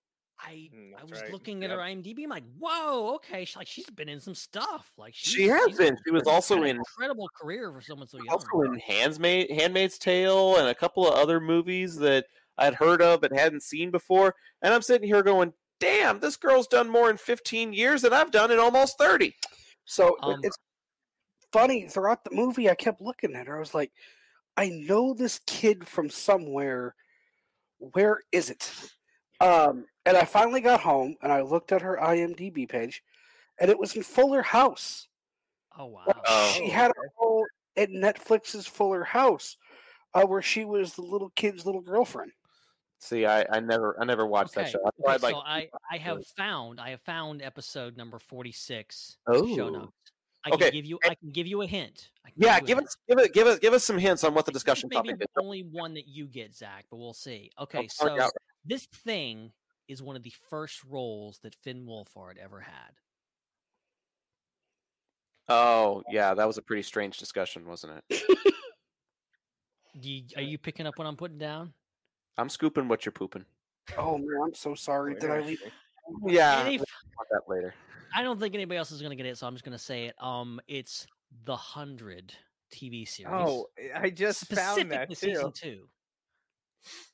Okay. Wait, Finn Wolfhard was in the 100? Yeah. What did you think I was thinking about? Wait, what role does he play? Is he one of the 100 kids that gets sent down? No, he's the kid in the desert. You know, Jaha ends up in the desert, and then he gets helped out by a kid. That's Finn Wolfhard. I do remember that. Yeah. Go watch the 100. Go watch that one episode with the desert. Gosh. He's a deformed kid. He doesn't look like himself, but I haven't seen the last season, but as far as tonal shift and character development, from start to finish, the 100 has like some of the best storytelling of any network TV show that I've ever seen. Yeah, and this was back in, I would have to actually look it up. 2013-ish. It's called Zoran from Many Happy Returns, and this is pre-Stranger Things. This is way back. Wow. So yeah, go check that out if you want to see a really young and not. Our podcast started in 2014, and we're for 46 episodes in. That means it was probably sometime in 2015 that we discussed that episode. November 12th, 2014 is when the episode aired. November 12th. Late 2014. Okay. Late 2014. Wow. Do you know what I was doing late November 2014? I was getting ready to graduate community college. Wow. I was watching the show Community. So was I. I was living it, bitches. I lived with that community. How was Chevy Chase? I drank community coffee. Oh dear God! I was Catholic, so I still took communion. My church's name was Grace Community Church. Wow. Whoa. Okay. back to Afterlife, not Back to the Future. Back to Afterlife. It's definitely Phoebe. I love podcasts. I love Paul Rudd. Honestly, I really liked Trevor's character. Like I said earlier, his development from start to finish was probably better than anybody else in the movie. But McKenna Grace just carries it in a way that I was not expecting someone her age to carry it, and she really has set the tone for potential sequels. She has opened the door for many more great opportunities as an actor, and I'm super proud of her. And I don't even know her. Like, she knocked it out of the park in this movie. She really did. And she's doing a Harold Ramis impression. Like, it's very much on the nose, but it's done so tastefully and done in a way that, like, okay, she is her grandfather's daughter. Like, it's so good, and she's so good at it. And I'm down to see more of this character, and see her come back. She would be amazing. Well, and it's appropriate too, because like looks and talent often skip a generation. So like it makes sense that she would have this resemblance and this keen for science. Like, yeah, it has been known to skip generations before, and that's something. And it's something very sweet about her character, that she, like, the whole point of this is that no one believed in Egon. Egon was like the smartest one of all. He knew what was going to happen. He sacrificed everything to save the world, and everyone was like, crazy Egon. She's like the first person to go like, well, if he did all this, he must have had a reason. And she investigates and figures it out. Like, that's great. And I love that what she investigates is very much in the vein of Scooby-Doo. Like a lot of this. Exactly. She really did Scooby-Doo this crap. We don't have to wait for Spider-Man. We just need to watch Phoebe.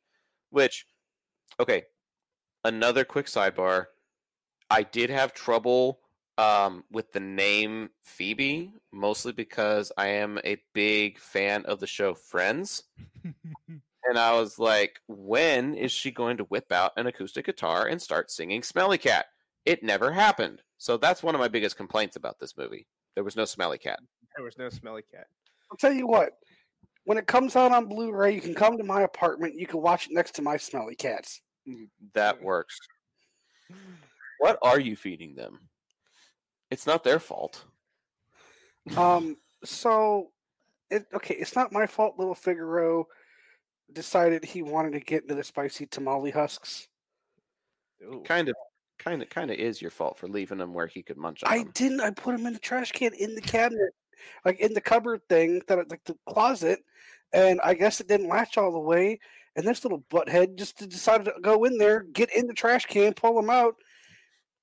I love the part of the story though when you told me that his meows sounded like regret. Oh, they did. I was laying in bed and I heard my cat like in the other room going like meow, and I was like, oh my, what happened? I honestly thought the Christmas tree fell on him. Like, that was my biggest fear. I thought I was gonna go in the living room and I was gonna see a cat squished by my Christmas tree. I go up there. Pig got run over by a Christmas tree. I can confirm having a cat in the house is basically having like a 2-year-old that will try to kill himself. It will over and over.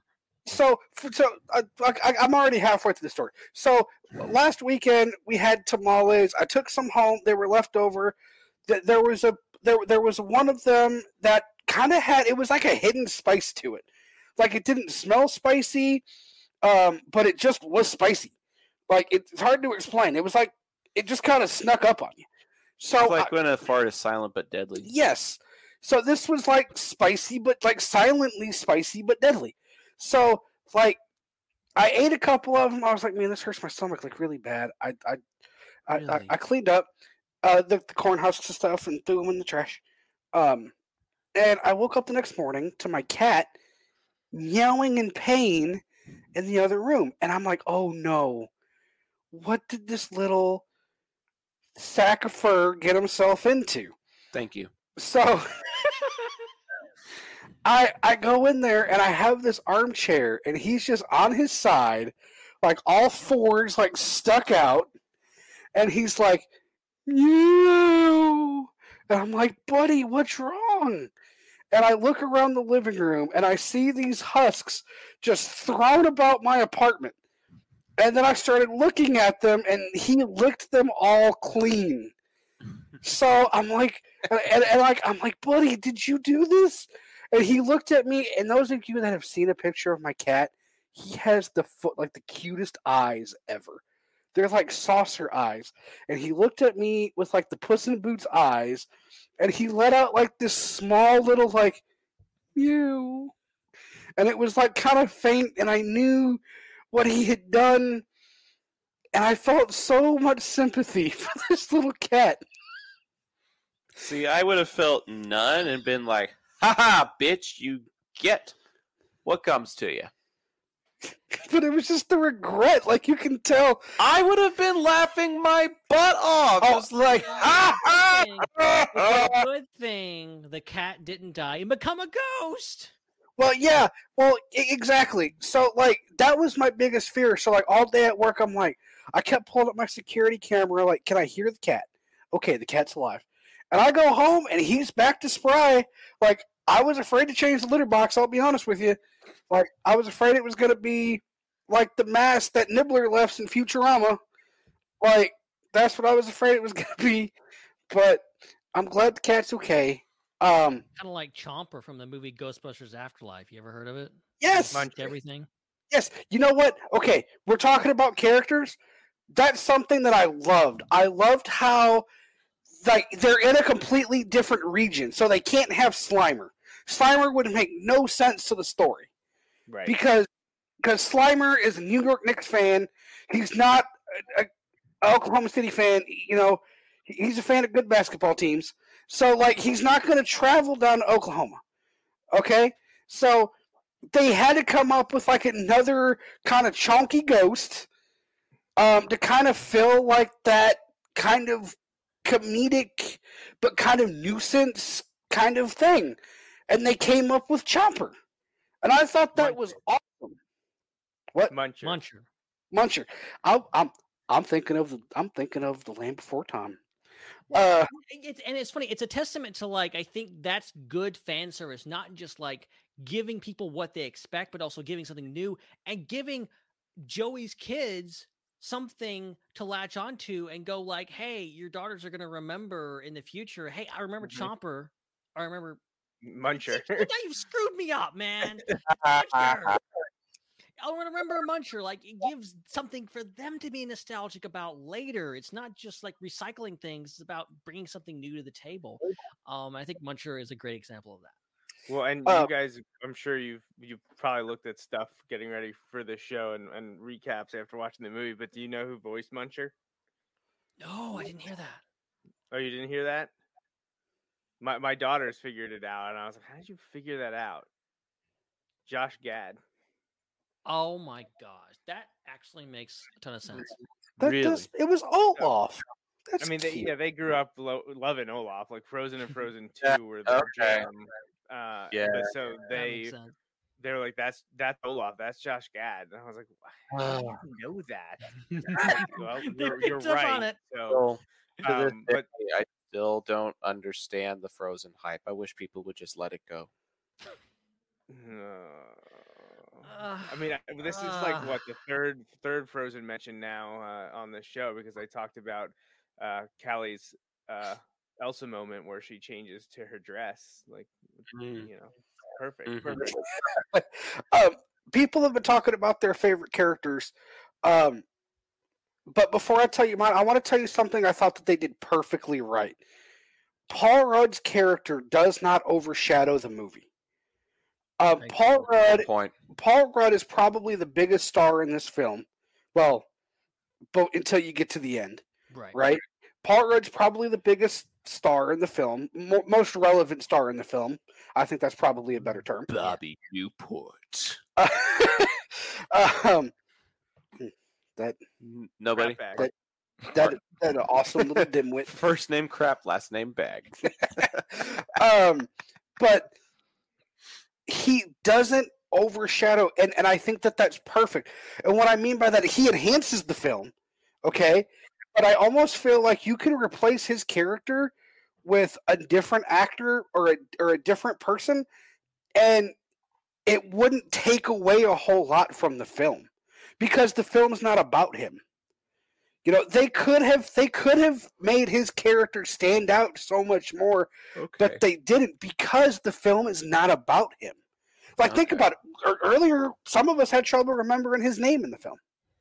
Right. And I think that that's a testament of how good the writing was. Because, like I said, they could have completely just made him the center of attention, and they didn't. Zach pointed this out in the theater, though. There was a funny Ant-Man nod in the film. Really? When he goes to Walmart to get the ice cream, he picks up the Baskin-Robbins ice cream. Oh my gosh, I didn't catch that. That's where he worked. Baskin-Robbins always finds out. I didn't even think about that. Yeah, wow, okay. And of all the ice cream, like that had to have been like on purpose. Like, there's no way that was on accident. Well, yeah, it's called product placement. Baskin-Robbins. Yeah, that's definitely product placement. They got a Funko Pop.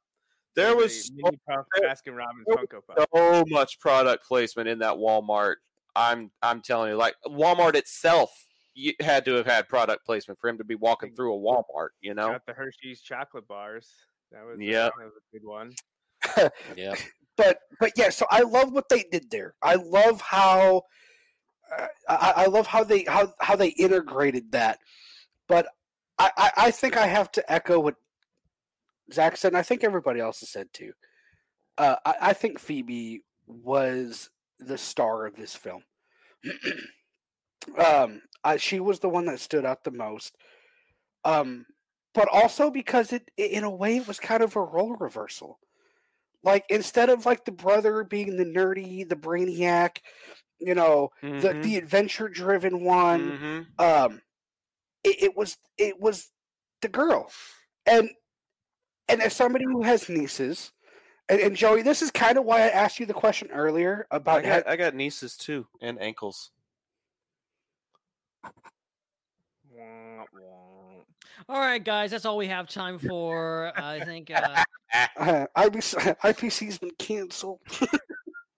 But that's why I asked, because one thing that I'm really enjoying seeing, I know a lot of people, you know, they talk about things being shorthorned and things being pushed on us and stuff like that when it comes to that agenda.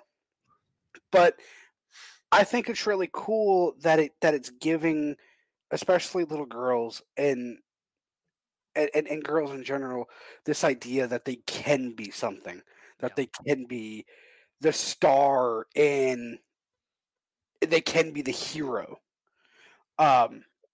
And I think that was really cool how they did that.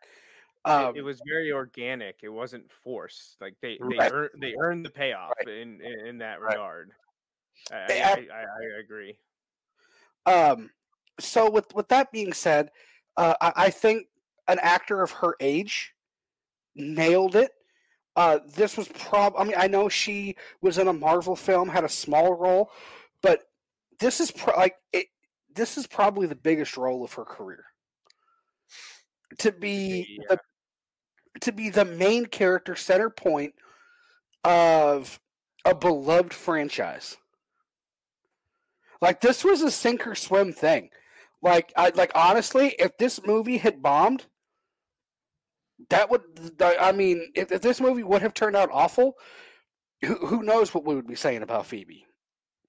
But it didn't. And she did awesome. She was wonderful. The character development I thought was really cool. Even to a point, you know, I kind of felt like at the end of the movie, her mom sort of, not that she hadn't accepted her intelligence before she did, but I felt like her mom didn't like science because of what her dad did, right? Right. So And she I had think resentment towards her daughter. yes, Right. and toward the end of the film, but the cool thing is that didn't persuade Phoebe not to follow it. Like she still like I think in a way that kind of drove her more, right? Like she didn't necessarily need her mom's approval or her mom's recognition. She's like, this is what I want to follow. This is my passion. This is what I love to do. Even at such a young age, I'm going to continue to drive myself to do that. And she did. And I think that that's a lot of really cool character growth through that. And at the end of the movie, you know, yes, there's that moment of sort of closure, but I feel like her mom also accepted her a little bit more and accepted her scientific ability and passion for that. So I think that there was a lot of growth there too. I can see that. I can definitely see that. And that part again, the characters, particularly Phoebe carrying it, but just the characters in general, really, really helping make this movie probably more, even more than what I was expecting it to be. I know I probably went in with the lowest expectations of anybody on this call, but overall, the characters really helped carry this one forward. But I do think we need to dedicate a little bit of time talking about the return of certain characters during the point of a very particular poignant scene. We've been on this call talking about this movie for an hour and a half now. I think it's finally time to talk about the final sequence. That scene. The ghost in the room. The ghost in the room, the elephant in the room, the elephant ghost, whatever it may be. The reassembling of the original Ghostbusters, coming into the farm in Oklahoma to help save the day. The realization that it's not a farm; it's actually a trap. It almost felt like the end game of the Ghostbusters franchise to a certain extent. It had really high stakes. It had really, really great action. It had some suspense in there that made you wonder if they were actually going to be able to save the day based on what we saw in the opening sequence, based on, you know, the functionality of the equipment at certain points. Joey, walk us through your first time seeing that scene, man. How did that fight raise your blood pressure, and how did it make you feel when the crew showed up on the scene? So the first showing, the third act, and specifically this ending with the original Ghostbusters, I thought felt off, honestly, which is what I think led to me having such mixed feelings after seeing it. But I think it's just tough with the older actors and who they are. It just seemed a little awkward at times. I didn't love the lines they chose to throw out. But again, I just was overwhelmed that the next time I watched it and was able to take in the crowd's reaction, the friends and family that were there, everything felt a lot smoother. And I was very excited to see them together. And I found the lines a lot funnier now that the pressure was off. Him rehashing, instead of doing city, county, and state of New York, he talks about Ducks Unlimited and, the Invasive Species Act. And you get the "you're a god," are you a god moment. Honestly, I think some of the better performances from them are after they have the streams uncrossed and they get tossed into the ecto. And you have, Peter yelling at Gozer, trying to distract her, just like they do in Ghostbusters 2 with Vigo, and hoping that Winston can fire and knock her down, and she combats that. And I think I think that part got better as it went on. But I mean, it doesn't. Once Phoebe distracts her, or it goes, or can be whatever it wants, and we get the what I refer to as the Harry Potter moment, because that's what it reminds me of, is Harry versus Voldemort, when Gozer is attacking Phoebe and Phoebe's fighting back, and you can see her struggling, and she can't keep her feet in the dirt, and the wand, the neutrino blaster is wobbling, and then you get the moment. I was in such awe the first time when you see that hand. I just was shocked. I was like, oh, they're going there. This is happening. And I was a little nervous at first, because I'm like, if they're showing the hand, they're showing more than that. And if they're showing more than that, this could go bad really quickly. Now, I'm not very critical of what we've seen in Star Wars. I think Carrie Fisher's, the young Princess Leia, I really enjoyed that. Same thing with Tarkin. I know other people talk about Uncanny Valley, or that they didn't think it was great. I thought Rise of Skywalker, the de-aged, Luke and Leia, was phenomenal as well. But Egon, man, I thought they nailed Egon. I thought it was phenomenal. And it's not exactly apples to apples, just because, there's translucence there. There's the vibrance and color is different. You're supposed to be looking at a spectral form, and you don't get any lines. So I think the way they went about doing it, I thought they nailed it. The body double was perfect, and then the digitization of his face and the way they aged him to be appropriate to this, the contemporary time that we're in, of how he would have looked had he been alive in 2021. Just very well done. And then that entire scene, when Phoebe and Egon walk over to the guys, and they all kind of look at him in awe, and just like, is this really happening? That the entire theater, when I was there the second time with my friends and family, everyone was crying. Like, everyone had that emotional connection, and not everyone there was Ghostbuster fans. Some of them hadn't seen the movie ever. Some of them hadn't seen it in 20 years.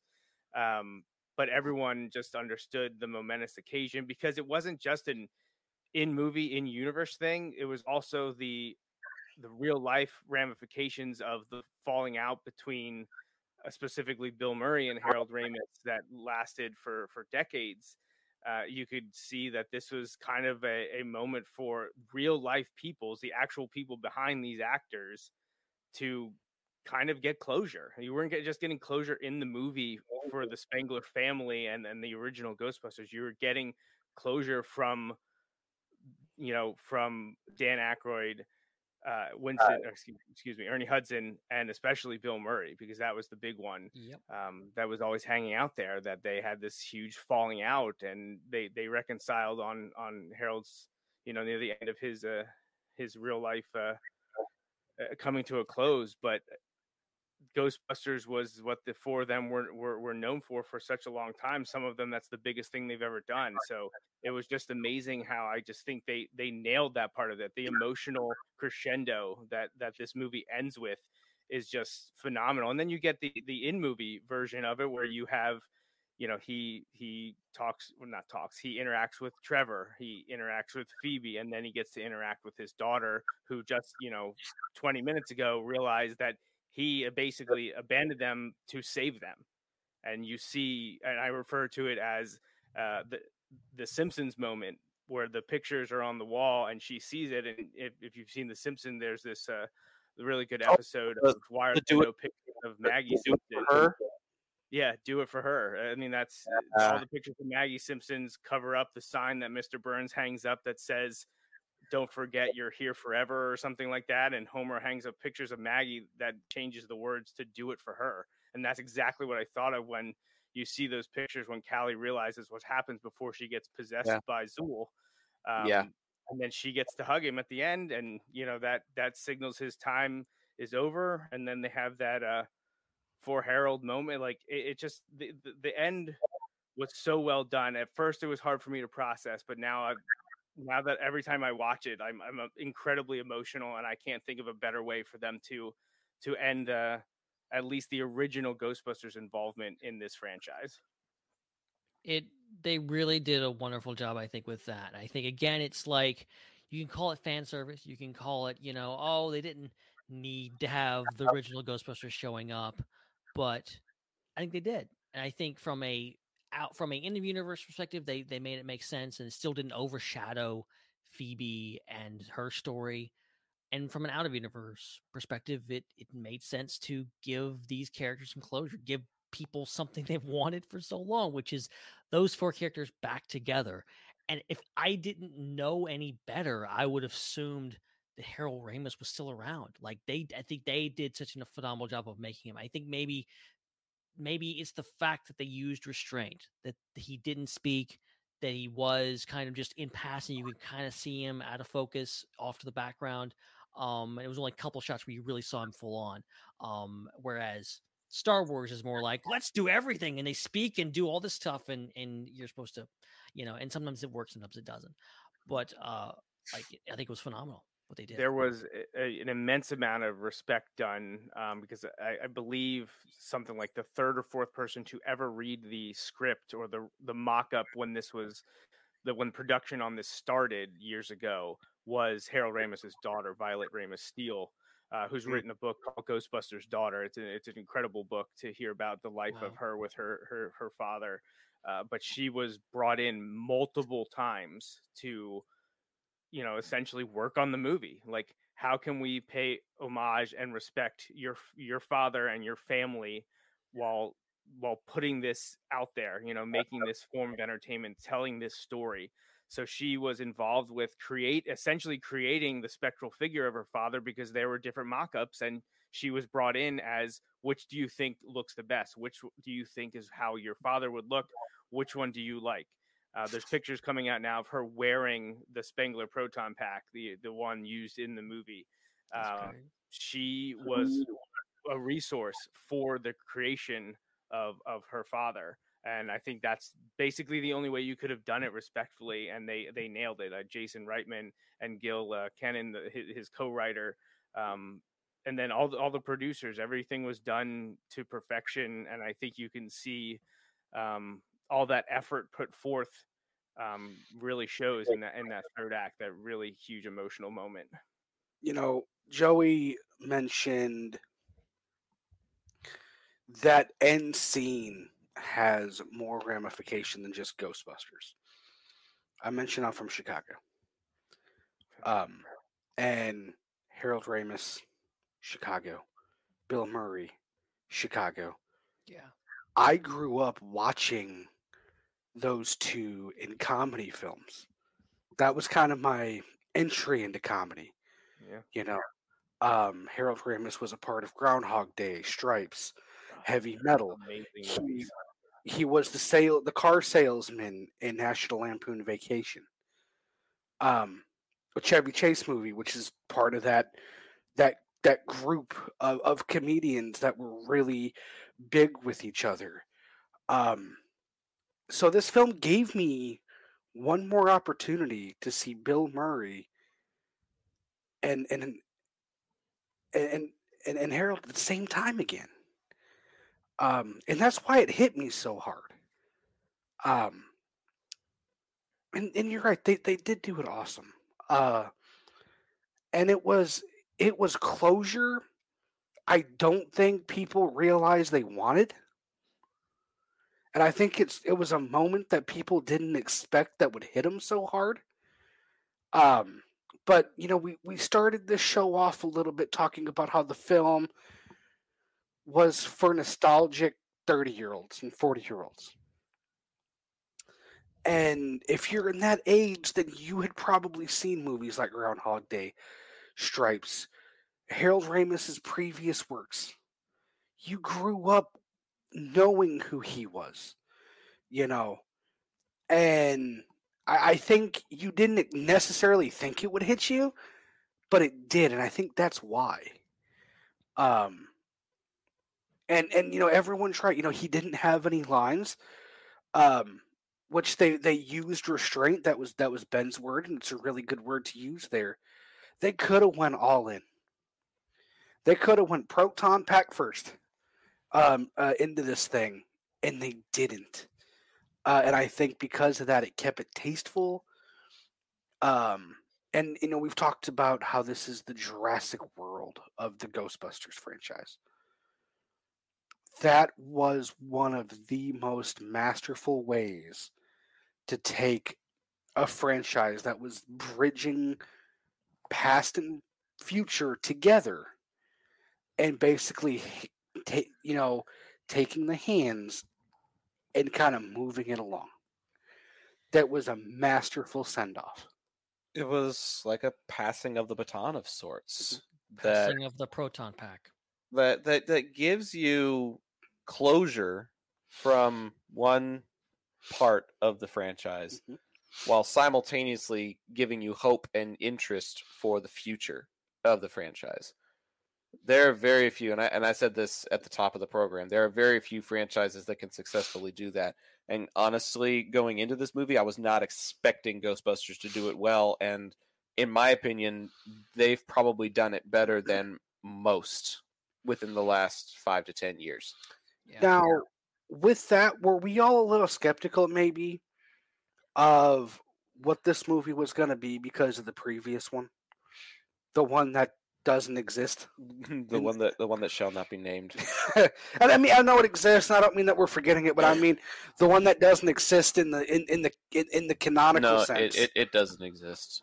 I think this movie illustrates why. And look, I say this as someone like I thought that movie was all right. I don't think there was anything like glaringly like wrong with it. I think there was obviously a lot of different stuff going on, fan reaction, stuff like that, messy. But overall, I think it was a fairly solid movie. But I think it was part of it was missing was like a continuation, a kind of a passing of the torch of and I understand why you want to do that. I understand, like, from that perspective, from the Paul Feig movie was like, well, if you have the original Ghostbusters exist in that universe, then all these new women coming up, they can't discover this stuff. They're just going to be passing, getting this stuff.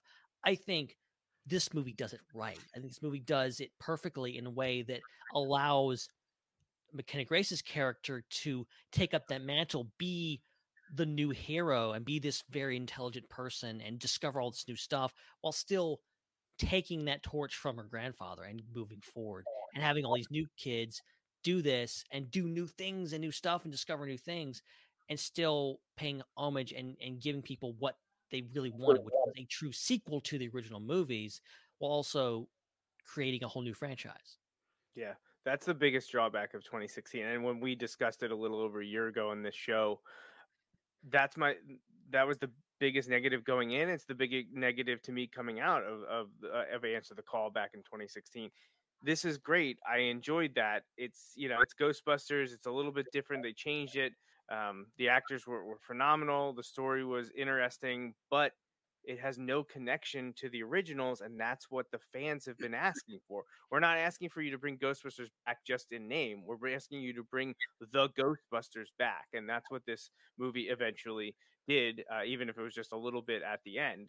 I didn't have a lot of trepidation going into this because of it being Jason Reitman, because I think he had a lot going for him. One, obviously, the son of Ivan Reitman, the original director, and someone that's had his hand in Ghostbusters for decades. Jason's been around it. He knows what Ghostbusters is. And also because Jason is coming from, kind of this like quasi independent type. That's the writer and producer and creator that Jason Reitman is not Ghostbusters. And sometimes that's what a franchise needs, is someone with a different perspective to come in. And I think some people actually were nervous about that because they're like, oh, he's going to make it not Ghostbusters. No, he made it very Ghostbusters, but he did it on his own way. Yeah. And he set it up maybe in the way you'd expect, because that was kind of my thing. I thought the first 2 acts of the movie felt very Jason Reitman to me, that it was a little bit slower pace and it was very deliberate in what it was doing. It didn't rely on the original guys initially, but then he brought it to a head in the 3rd act, and things changed and felt a little less Jason Reitman like, but what the movie needed to be. And I think it worked. I think it worked beautifully. Well, and you're absolutely right. And I think you mentioned something that I thought of when I first watched the film is yes, they bring the original Ghostbusters back, but they brought them in a way that they were needed. They weren't like shoehorned in there. You think you have this band of four almost misfit kids from one another who have stumbled upon all this equipment, all of this stuff that they've only heard about in YouTube videos recently, right? They don't know how to handle a lot of this stuff. They have an idea and they're trying, but they just don't have enough experience and enough knowledge and even enough firepower there at the very end. So for the original Ghostbusters to step in, I felt like it was necessary and it made sense storytelling wise. Well, and even better yet, they don't have them save the day. It still ends up being your new characters. It still ends up being Phoebe with, a spectral assist from her grandfather to steady things, and then but all the new characters then come back in. You have Podcast and Trevor. They fix the gunner seat proton pack, and he's able to be, oh hey yeah, my sister said if I fire enough energy into this thing, it'll help all the traps set off. He uses all that. Everyone comes together to do it together. But at the end of the day, it wasn't the original Ghostbusters coming to save the day. They're there to help, but they're not the overwhelming presence. It still relies on this new set of characters. So I think they just A+ for execution. Yeah. Well, if we're going to be giving grades, I guess it's time to move into that segment where we do not letter grades, but planet scores. There's actually a review that came in from Pete's Ultimate Movie Reviews. I've never heard of them. They're joining IPC for the first time tonight, I believe. And it's a very simple but elegant message saying Ghostbusters Afterlife put the biggest grin on my face the whole time, especially the third act. Felt like an 80s Spielberg film and felt just like the OG Reitman's 84 and 89 Ghostbusters 1 and 2. Very similar to the review that I gave on Facebook, and I think I'll stick to my review, but I'm going to go around the horn and get everybody else's planet scores first. Mondo, what would you give this movie out of 10 planets? I give it a 9. 9 planets out of 10. What's your reasoning? So I never like to give anything a perfect score because I feel like if you give something a perfect score, then there's no way for it to improve. Joey said on the start of the show, you can nitpick a few things. You can nitpick things about anything. But I think 9 is extremely solid. It is going to be likely in my top 3 of films watched this year. Okay. I obviously we haven't seen Spider-Man yet, but I think it goes without saying. I think a lot of us are expecting it to be way up there. And in a year where we've got Spider-Man, there's been a couple other Marvel films that have come out. For this film, for Ghostbusters film, excuse me, to kind of... Yes, it's late. We get it. Quit looking at your watch. Well, no, it's going off. I was getting a bunch of tech notifications. Look at Ben. Finish it up. Let's go. In a year full of a bunch of Marvel films and other Disney films to come out, for a Ghostbusters film, for me to even say is going to wind up in my top 3. Yeah. I think that's a lot of praise. That is for somebody with an AMC A-list subscription that watches quite a few movies per year, to be on the podium is actually pretty high praise. Ben, how about you? Yeah, so like I was saying earlier, I really enjoyed this movie a lot more than I thought I would. And like it was the first half of the movie, kind of like, okay, I was kind of like, okay, what we doing here? I think that was all chucked up to. I think I kind of figured out the movie. I kind of figured out, hey, okay, it's Phoebe. She's Egon's granddaughter. She's Egon's granddaughter. Clearly, they're gonna get the band back together, and this is all gonna happen. and I was kind of like, okay, I figured it out. When's the stuff's gonna happen? But I think the ending was well worth the wait. I think specifically, we didn't talk a lot about it, but like the chase through the town, trying to get Muncher, and all that stuff, and the introduction of the gunner seat and the whole portable RC ghost trap, brilliant stuff. Like brilliant, like just upping the ante and like building on the mythology of the established Ghostbusters and what happened to them, and okay, what would actually be if they kept going? What other gadgets would they have if there was a third movie? Now we got the third movie. It's great. So I think they did a really great job of just filling this out, expanding the story, expanding the universe, also going backwards, giving us the nostalgia and the feels, giving us a very personal story, giving us a story that I think, as you said, Joey, earlier, like people that weren't familiar with Ghostbusters or hadn't seen Ghostbusters were still like tearing up in the theater. I think that's the mark of a great film, is when you can watch a film just completely by itself and still get a full story and have an emotional reaction. My whole case has always been like movies, we try to break them down and go like, oh, it's this variable. Movies are an emotional experience. It's how it affects you in your heart. And this movie tugs at the heartstrings. It practically ripped some of mine out. Okay, I'm just being honest. And it's a heck of a movie, and it builds and builds and builds, and I think it's thrilling, it's funny, and it's also a heck of a lot of heart to it. So yeah, I'm gonna give it an 8.5 out of 10. All right, Joey, you're up, sir. So if you held a proton pack to my head on Thursday night, leaving my first showing, honestly, I might have been sitting at a 7 at that time, because I just had so many emotions going through my body and my mind. It was just swimming, and I couldn't fathom that I had just seen this, and not having an emotional reaction on that first viewing. I was just super confused and frustrated. I was happy that I already knew I was going back 2 days later to see it. And then things were completely different that second time, and then this third time I felt the same as the second time. So I'm confident in where I'm going with my planets for now. When we talked about Ghostbusters, the original, 1984 version, back in, I think it was August 2020 on this show, I talked a lot about the iconography of Ghostbusters and how important it was, and I wanted to see that in this film, and they nailed it. The flight suits, the proton packs, the Ecto. I could watch the Ecto driving through wheat fields on loop for hours.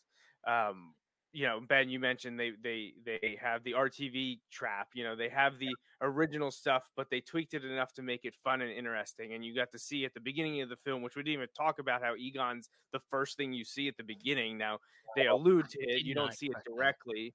But you see Egon being chased by a terror dog, and he pulls out the new or the updated PKE meter, which can now shock things and people.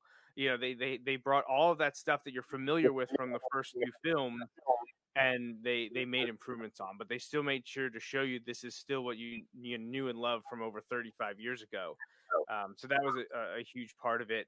And then the emotional payoff at the end, the way they handled it so well, bringing the original guys back, and then having Egon be the thread throughout the entire film from the beginning through so many of the characters' developments, specifically Phoebe and Callie, and then having him come back to help eliminate Gozer once and for all, because that didn't happen in the first movie. Gozer disappeared. It went away. And they destroyed the Marshmallow Man, but that's just the manifestation. That wasn't Gozer, which I think people don't understand. They're like, how did this ghost even come back? Well, because it just disappeared. They didn't get rid of it. It just left the dimension and brought back a huge marshmallow, and they beat that. But that was it. I couldn't have asked for much more, and I started at the beginning of the show talking about how I could nitpick a few things, and we talked about them. There's some of the dialogue that I wasn't super happy about, and just a few minor things here and there when it's all said and done. So I loved what Mondo said about it's tough to give movies. You don't want to give anything a perfect because where do you go from there? So I'm not giving this a 10 as much as I would love to say this is a 10. I fully enjoyed the movie. I cannot wait to see it again. I'm hopeful to see it one or two more times in the theater before it leaves. But I'm in complete sync with Mondo. I'm going with a 9. All right. Well, I'm basically just going to reread the little brief synopsis I gave on initial impressions when the credits started rolling from the theaters when I saw it back on November 18th. I'm not the biggest fan of the Ghostbusters franchise, but Afterlife was so incredibly satisfying. Humor, heart, action, CGI, timing, great casting, and a grand finale. They hit on all of those in different ways that were unique and creative and entertaining. And it was one of those films that I didn't feel like I wasted my time 2 hours later.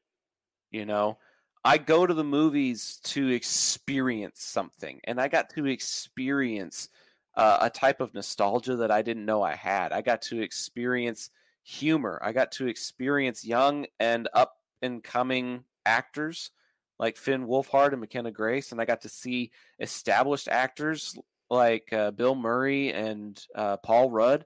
Like, this movie really does have a little bit of everything in it. It's got a little bit of romance. It's got a little bit of classic Friends adventures like The Goonies. It's got some of that Scooby-Doo mystery solving. It's got some of the classic Ghostbusters Easter eggs and elements and tropes, but it puts a new age spin on it in a new location, giving you a fresh start in a place like rural Oklahoma. They got to experiment with so much, figure out what works and what doesn't, and it's going to set the stage for the sequels and how they're going to be made. And so I feel like it's a great continuation of the franchise, and probably the most fun I've had watching any of the Ghostbusters movies. It hit a lot of the right notes. Not all of them. I feel like some of the stuff with Spengler at the end was a little drawn out. I still have a hard time justifying being able to hug a Spectre. There's just certain nitpicks like what Joey's got that I'm just like, but I can't let the episode conclude without talking about one of my favorite things and one of my friend Sergio's favorite elements of this movie, and that is the post-credit scenes giving their just desserts to Ernie Hudson's character Winston.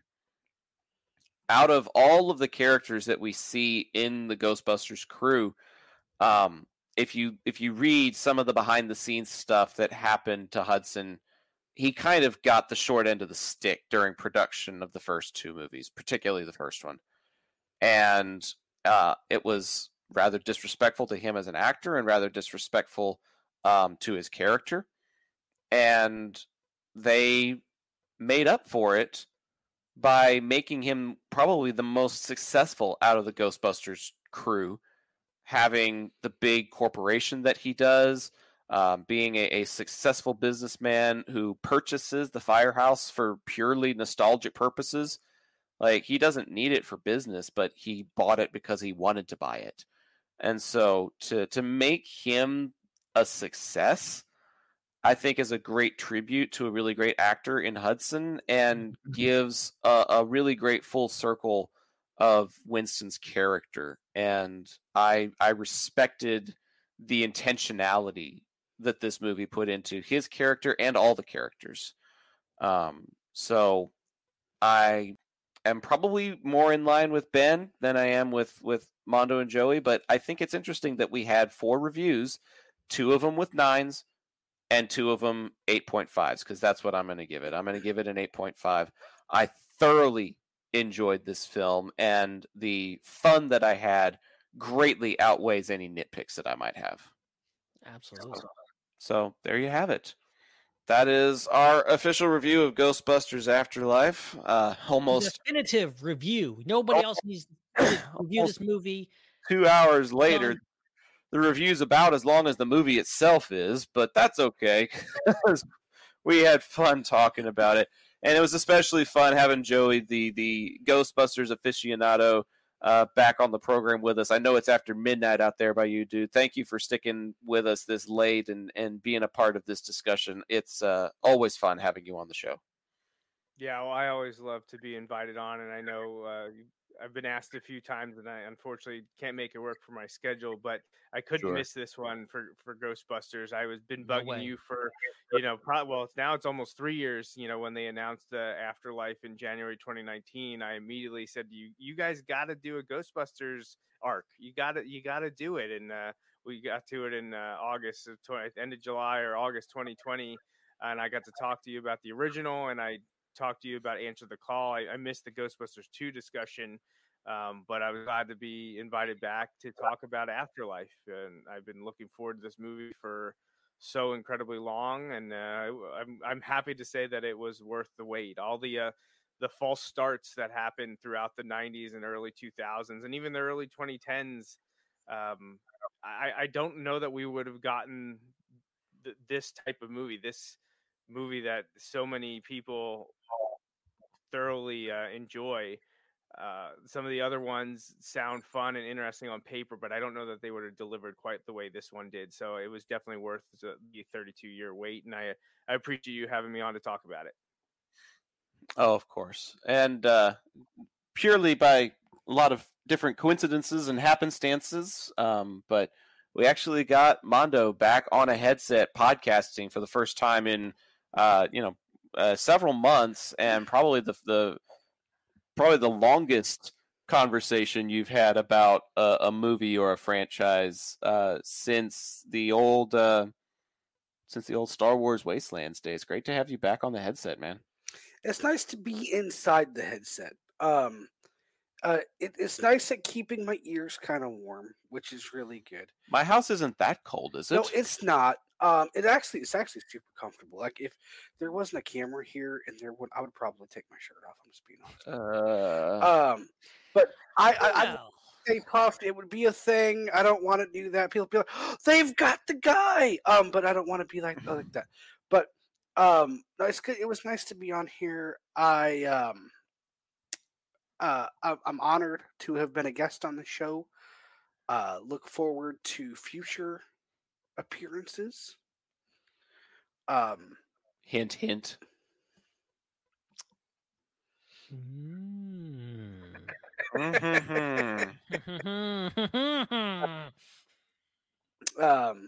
I think there's a pretty cool one coming up here soon. There is. And so I'm looking forward to that as well. So this was kind of a cool way to kind of ease my way back into it for that. But thank you both, Zach, Benjamin, for having me on this evening. Joey, it was nice to finally talk to you after accidentally stalking you. And that's how friendships are formed. It is. All the best ones start that way. Jesse, thank you for putting up with my shenanigans. I've had absolutely no disrespect about Oklahoma. Oh, I totally did. If I'm ever on the lam from the police, that is probably where I'm going to go, because I'm sure they don't want to go there either. Either that or Ohio. Something about Ohio. I've got friends in Ohio. You could totally hide there. Yeah. But all kidding aside, this has been fun. It has indeed. Ben, should we go ahead and make the announcement now? We've kind of been alluding to it. I think I kind of may let it slip earlier, and then we've kind of we have on, and I think it's like their next episode, so may as well drop it now. I didn't realize that was a secret. Well, I mean, it's not a very well kept secret, obviously. Like, if this was a ship, the Loose Lips would have sunk it hours ago. Because Ben flat out just just laid it all out there. I was like, oh, okay, cool. It's a thing. So, well, we had kind of hinted at it during our last episode's barbecue segment that there may be an upcoming in-person segment, and there will indeed. We have made arrangements. I mentioned earlier that I'm getting ready to graduate, and we're going to go down to the Florida Panhandle to celebrate that upcoming graduation. And the Mississippi Gulf Coast just happens to be somewhere between Texas and Florida. So we're going to be making a road trip in a couple of weeks' time, and it'll just happen to coincide with a certain Friday night when a certain podcast is supposed to be airing. And so we may not have work out sometimes. Right. We may not have a very good barbecue segment for you guys tonight. We're about to go eat a pot roast. I don't know if that counts. We may not have much in the way of a barbecue segment tonight, but I can promise you there will be live in-person reviews of barbecue happening on the next episode from Pascagoula, Mississippi, with that guy right over there, Mr. Ben Hart. And yeah, we're gonna need to make sure that we bring plenty of doggy bags to take with us to Florida, because I swear to God, those are the best ribs I've ever had in my life. It's been 6 years. Can you believe that, Ben? I haven't been to Mississippi in 6 years. That's the fact that was when The Force Awakens was coming out, again, for bringing it back around. Mm-hmm. The fact that movie came out 6 years ago, the fact that you were here 6 years ago, right, and then I haven't seen you in like 2 years. So yeah, that's a thing. That's a thing. It's been crazy since Rise of Skywalker, but we're finally returning to normal a little bit. Here's the thing. I have seen Joey since I've seen you two. This is true. This is true. Wow, I hadn't even thought about that. Yeah.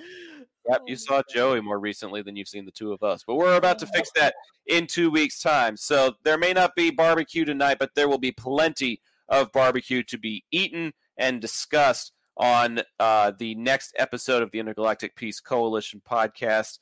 A live and in-person episode is always really, really fun. We're going to try and bring some of this equipment to try and make things a little bit easier and just a little bit more fun. So be on the lookout for that, and be ready to talk about the 5 movies you are most excited for in 2022. That is going to be our next discussion topic. We usually bring it up in January of 2022, but we wanted to talk about it a little bit early because somebody didn't get Thursday night tickets to see Spider-Man.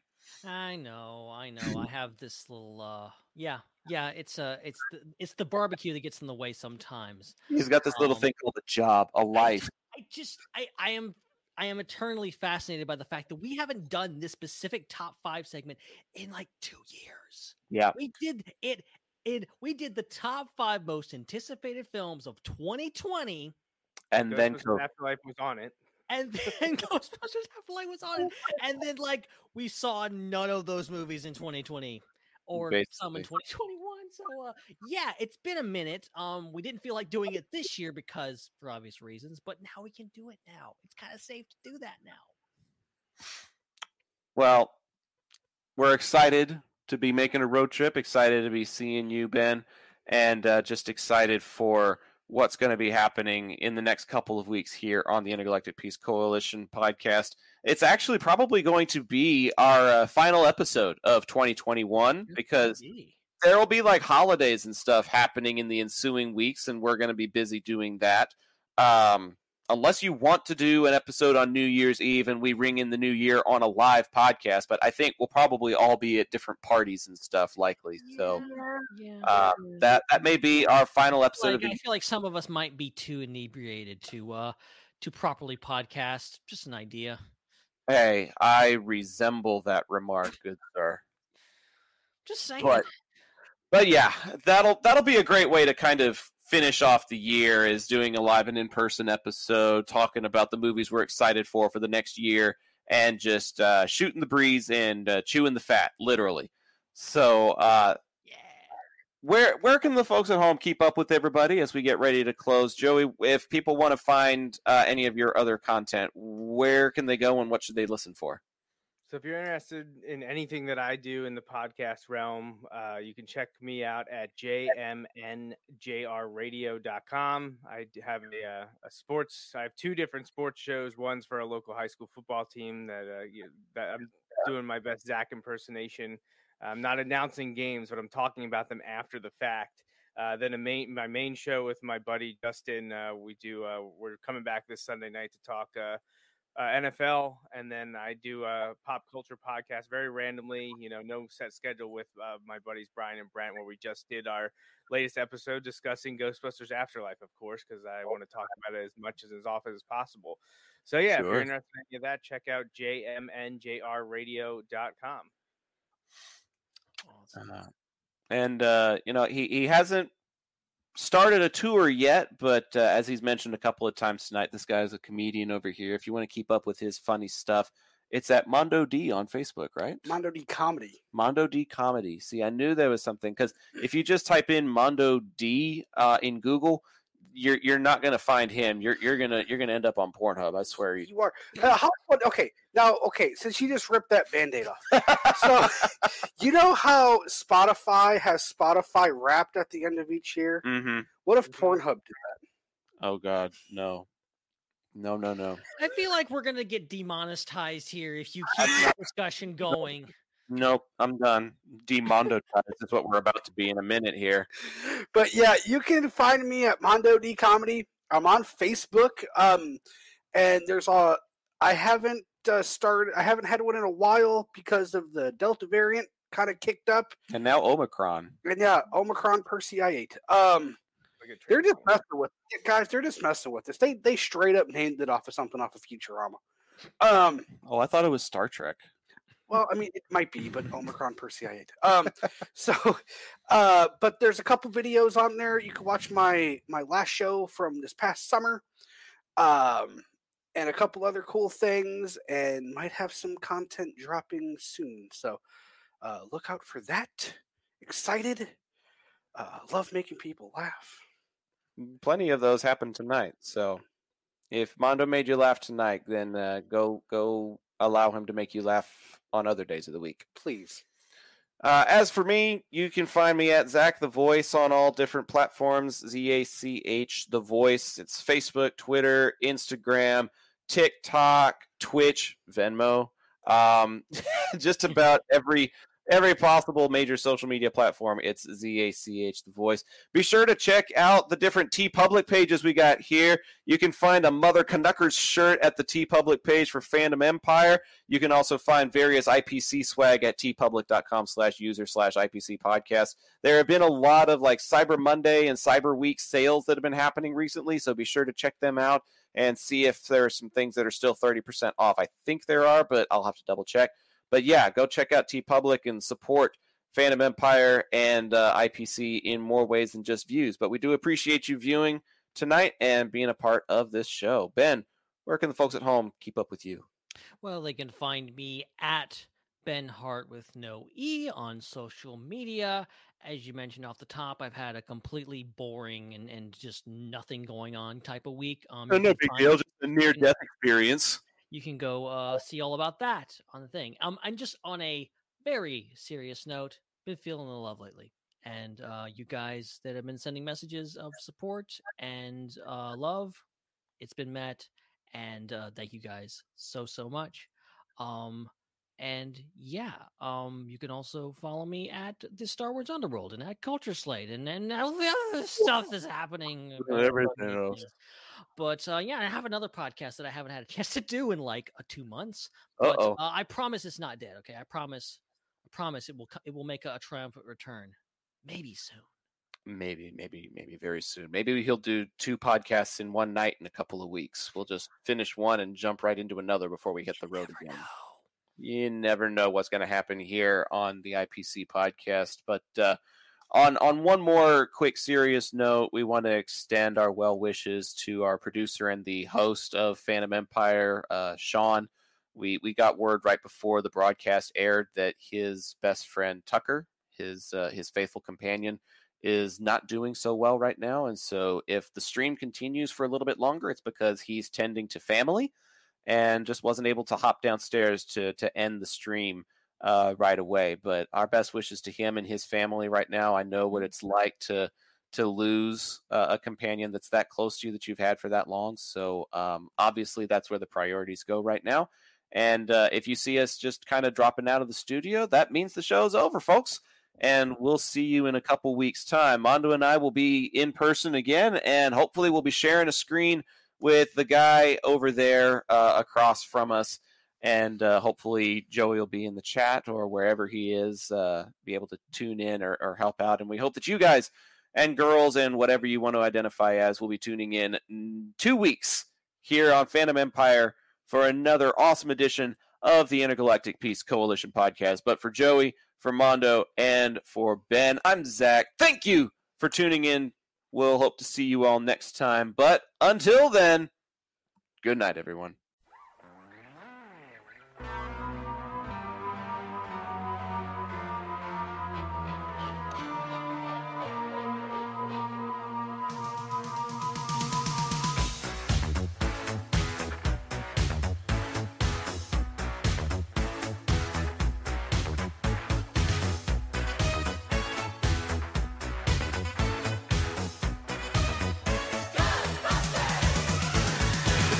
Strange in your neighborhood, who you gonna call? Ghostbusters! If there's something weird and it don't look good, who you gonna call? Ghostbusters!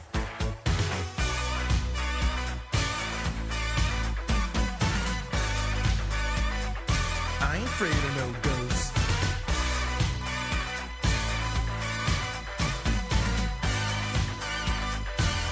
Afraid of no ghosts.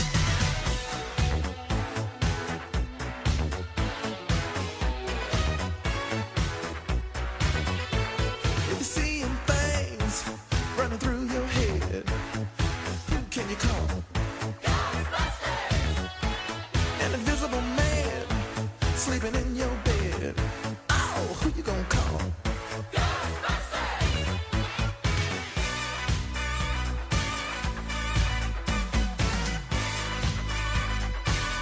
Afraid of no ghosts.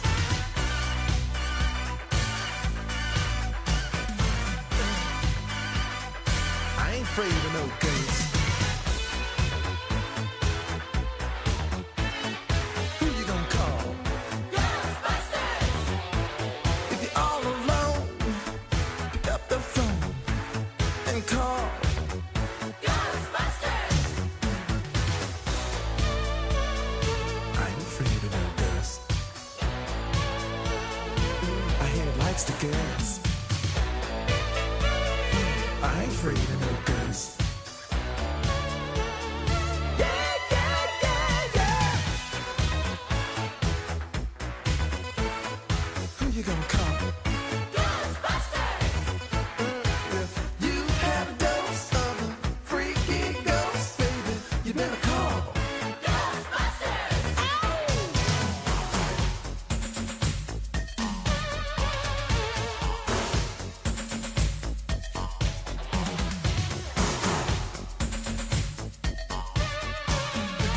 Let me tell you something. Bustin' makes me feel good.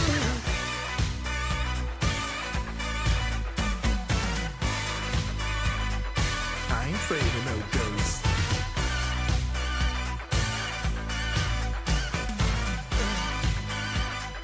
I ain't afraid of no ghosts.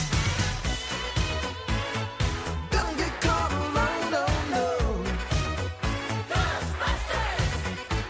When it comes through your door, unless you just want some more, I think you better call Ghostbusters! Ow! Who you gonna call? Ghostbusters! Who you gonna call? Ghostbusters! Think you better call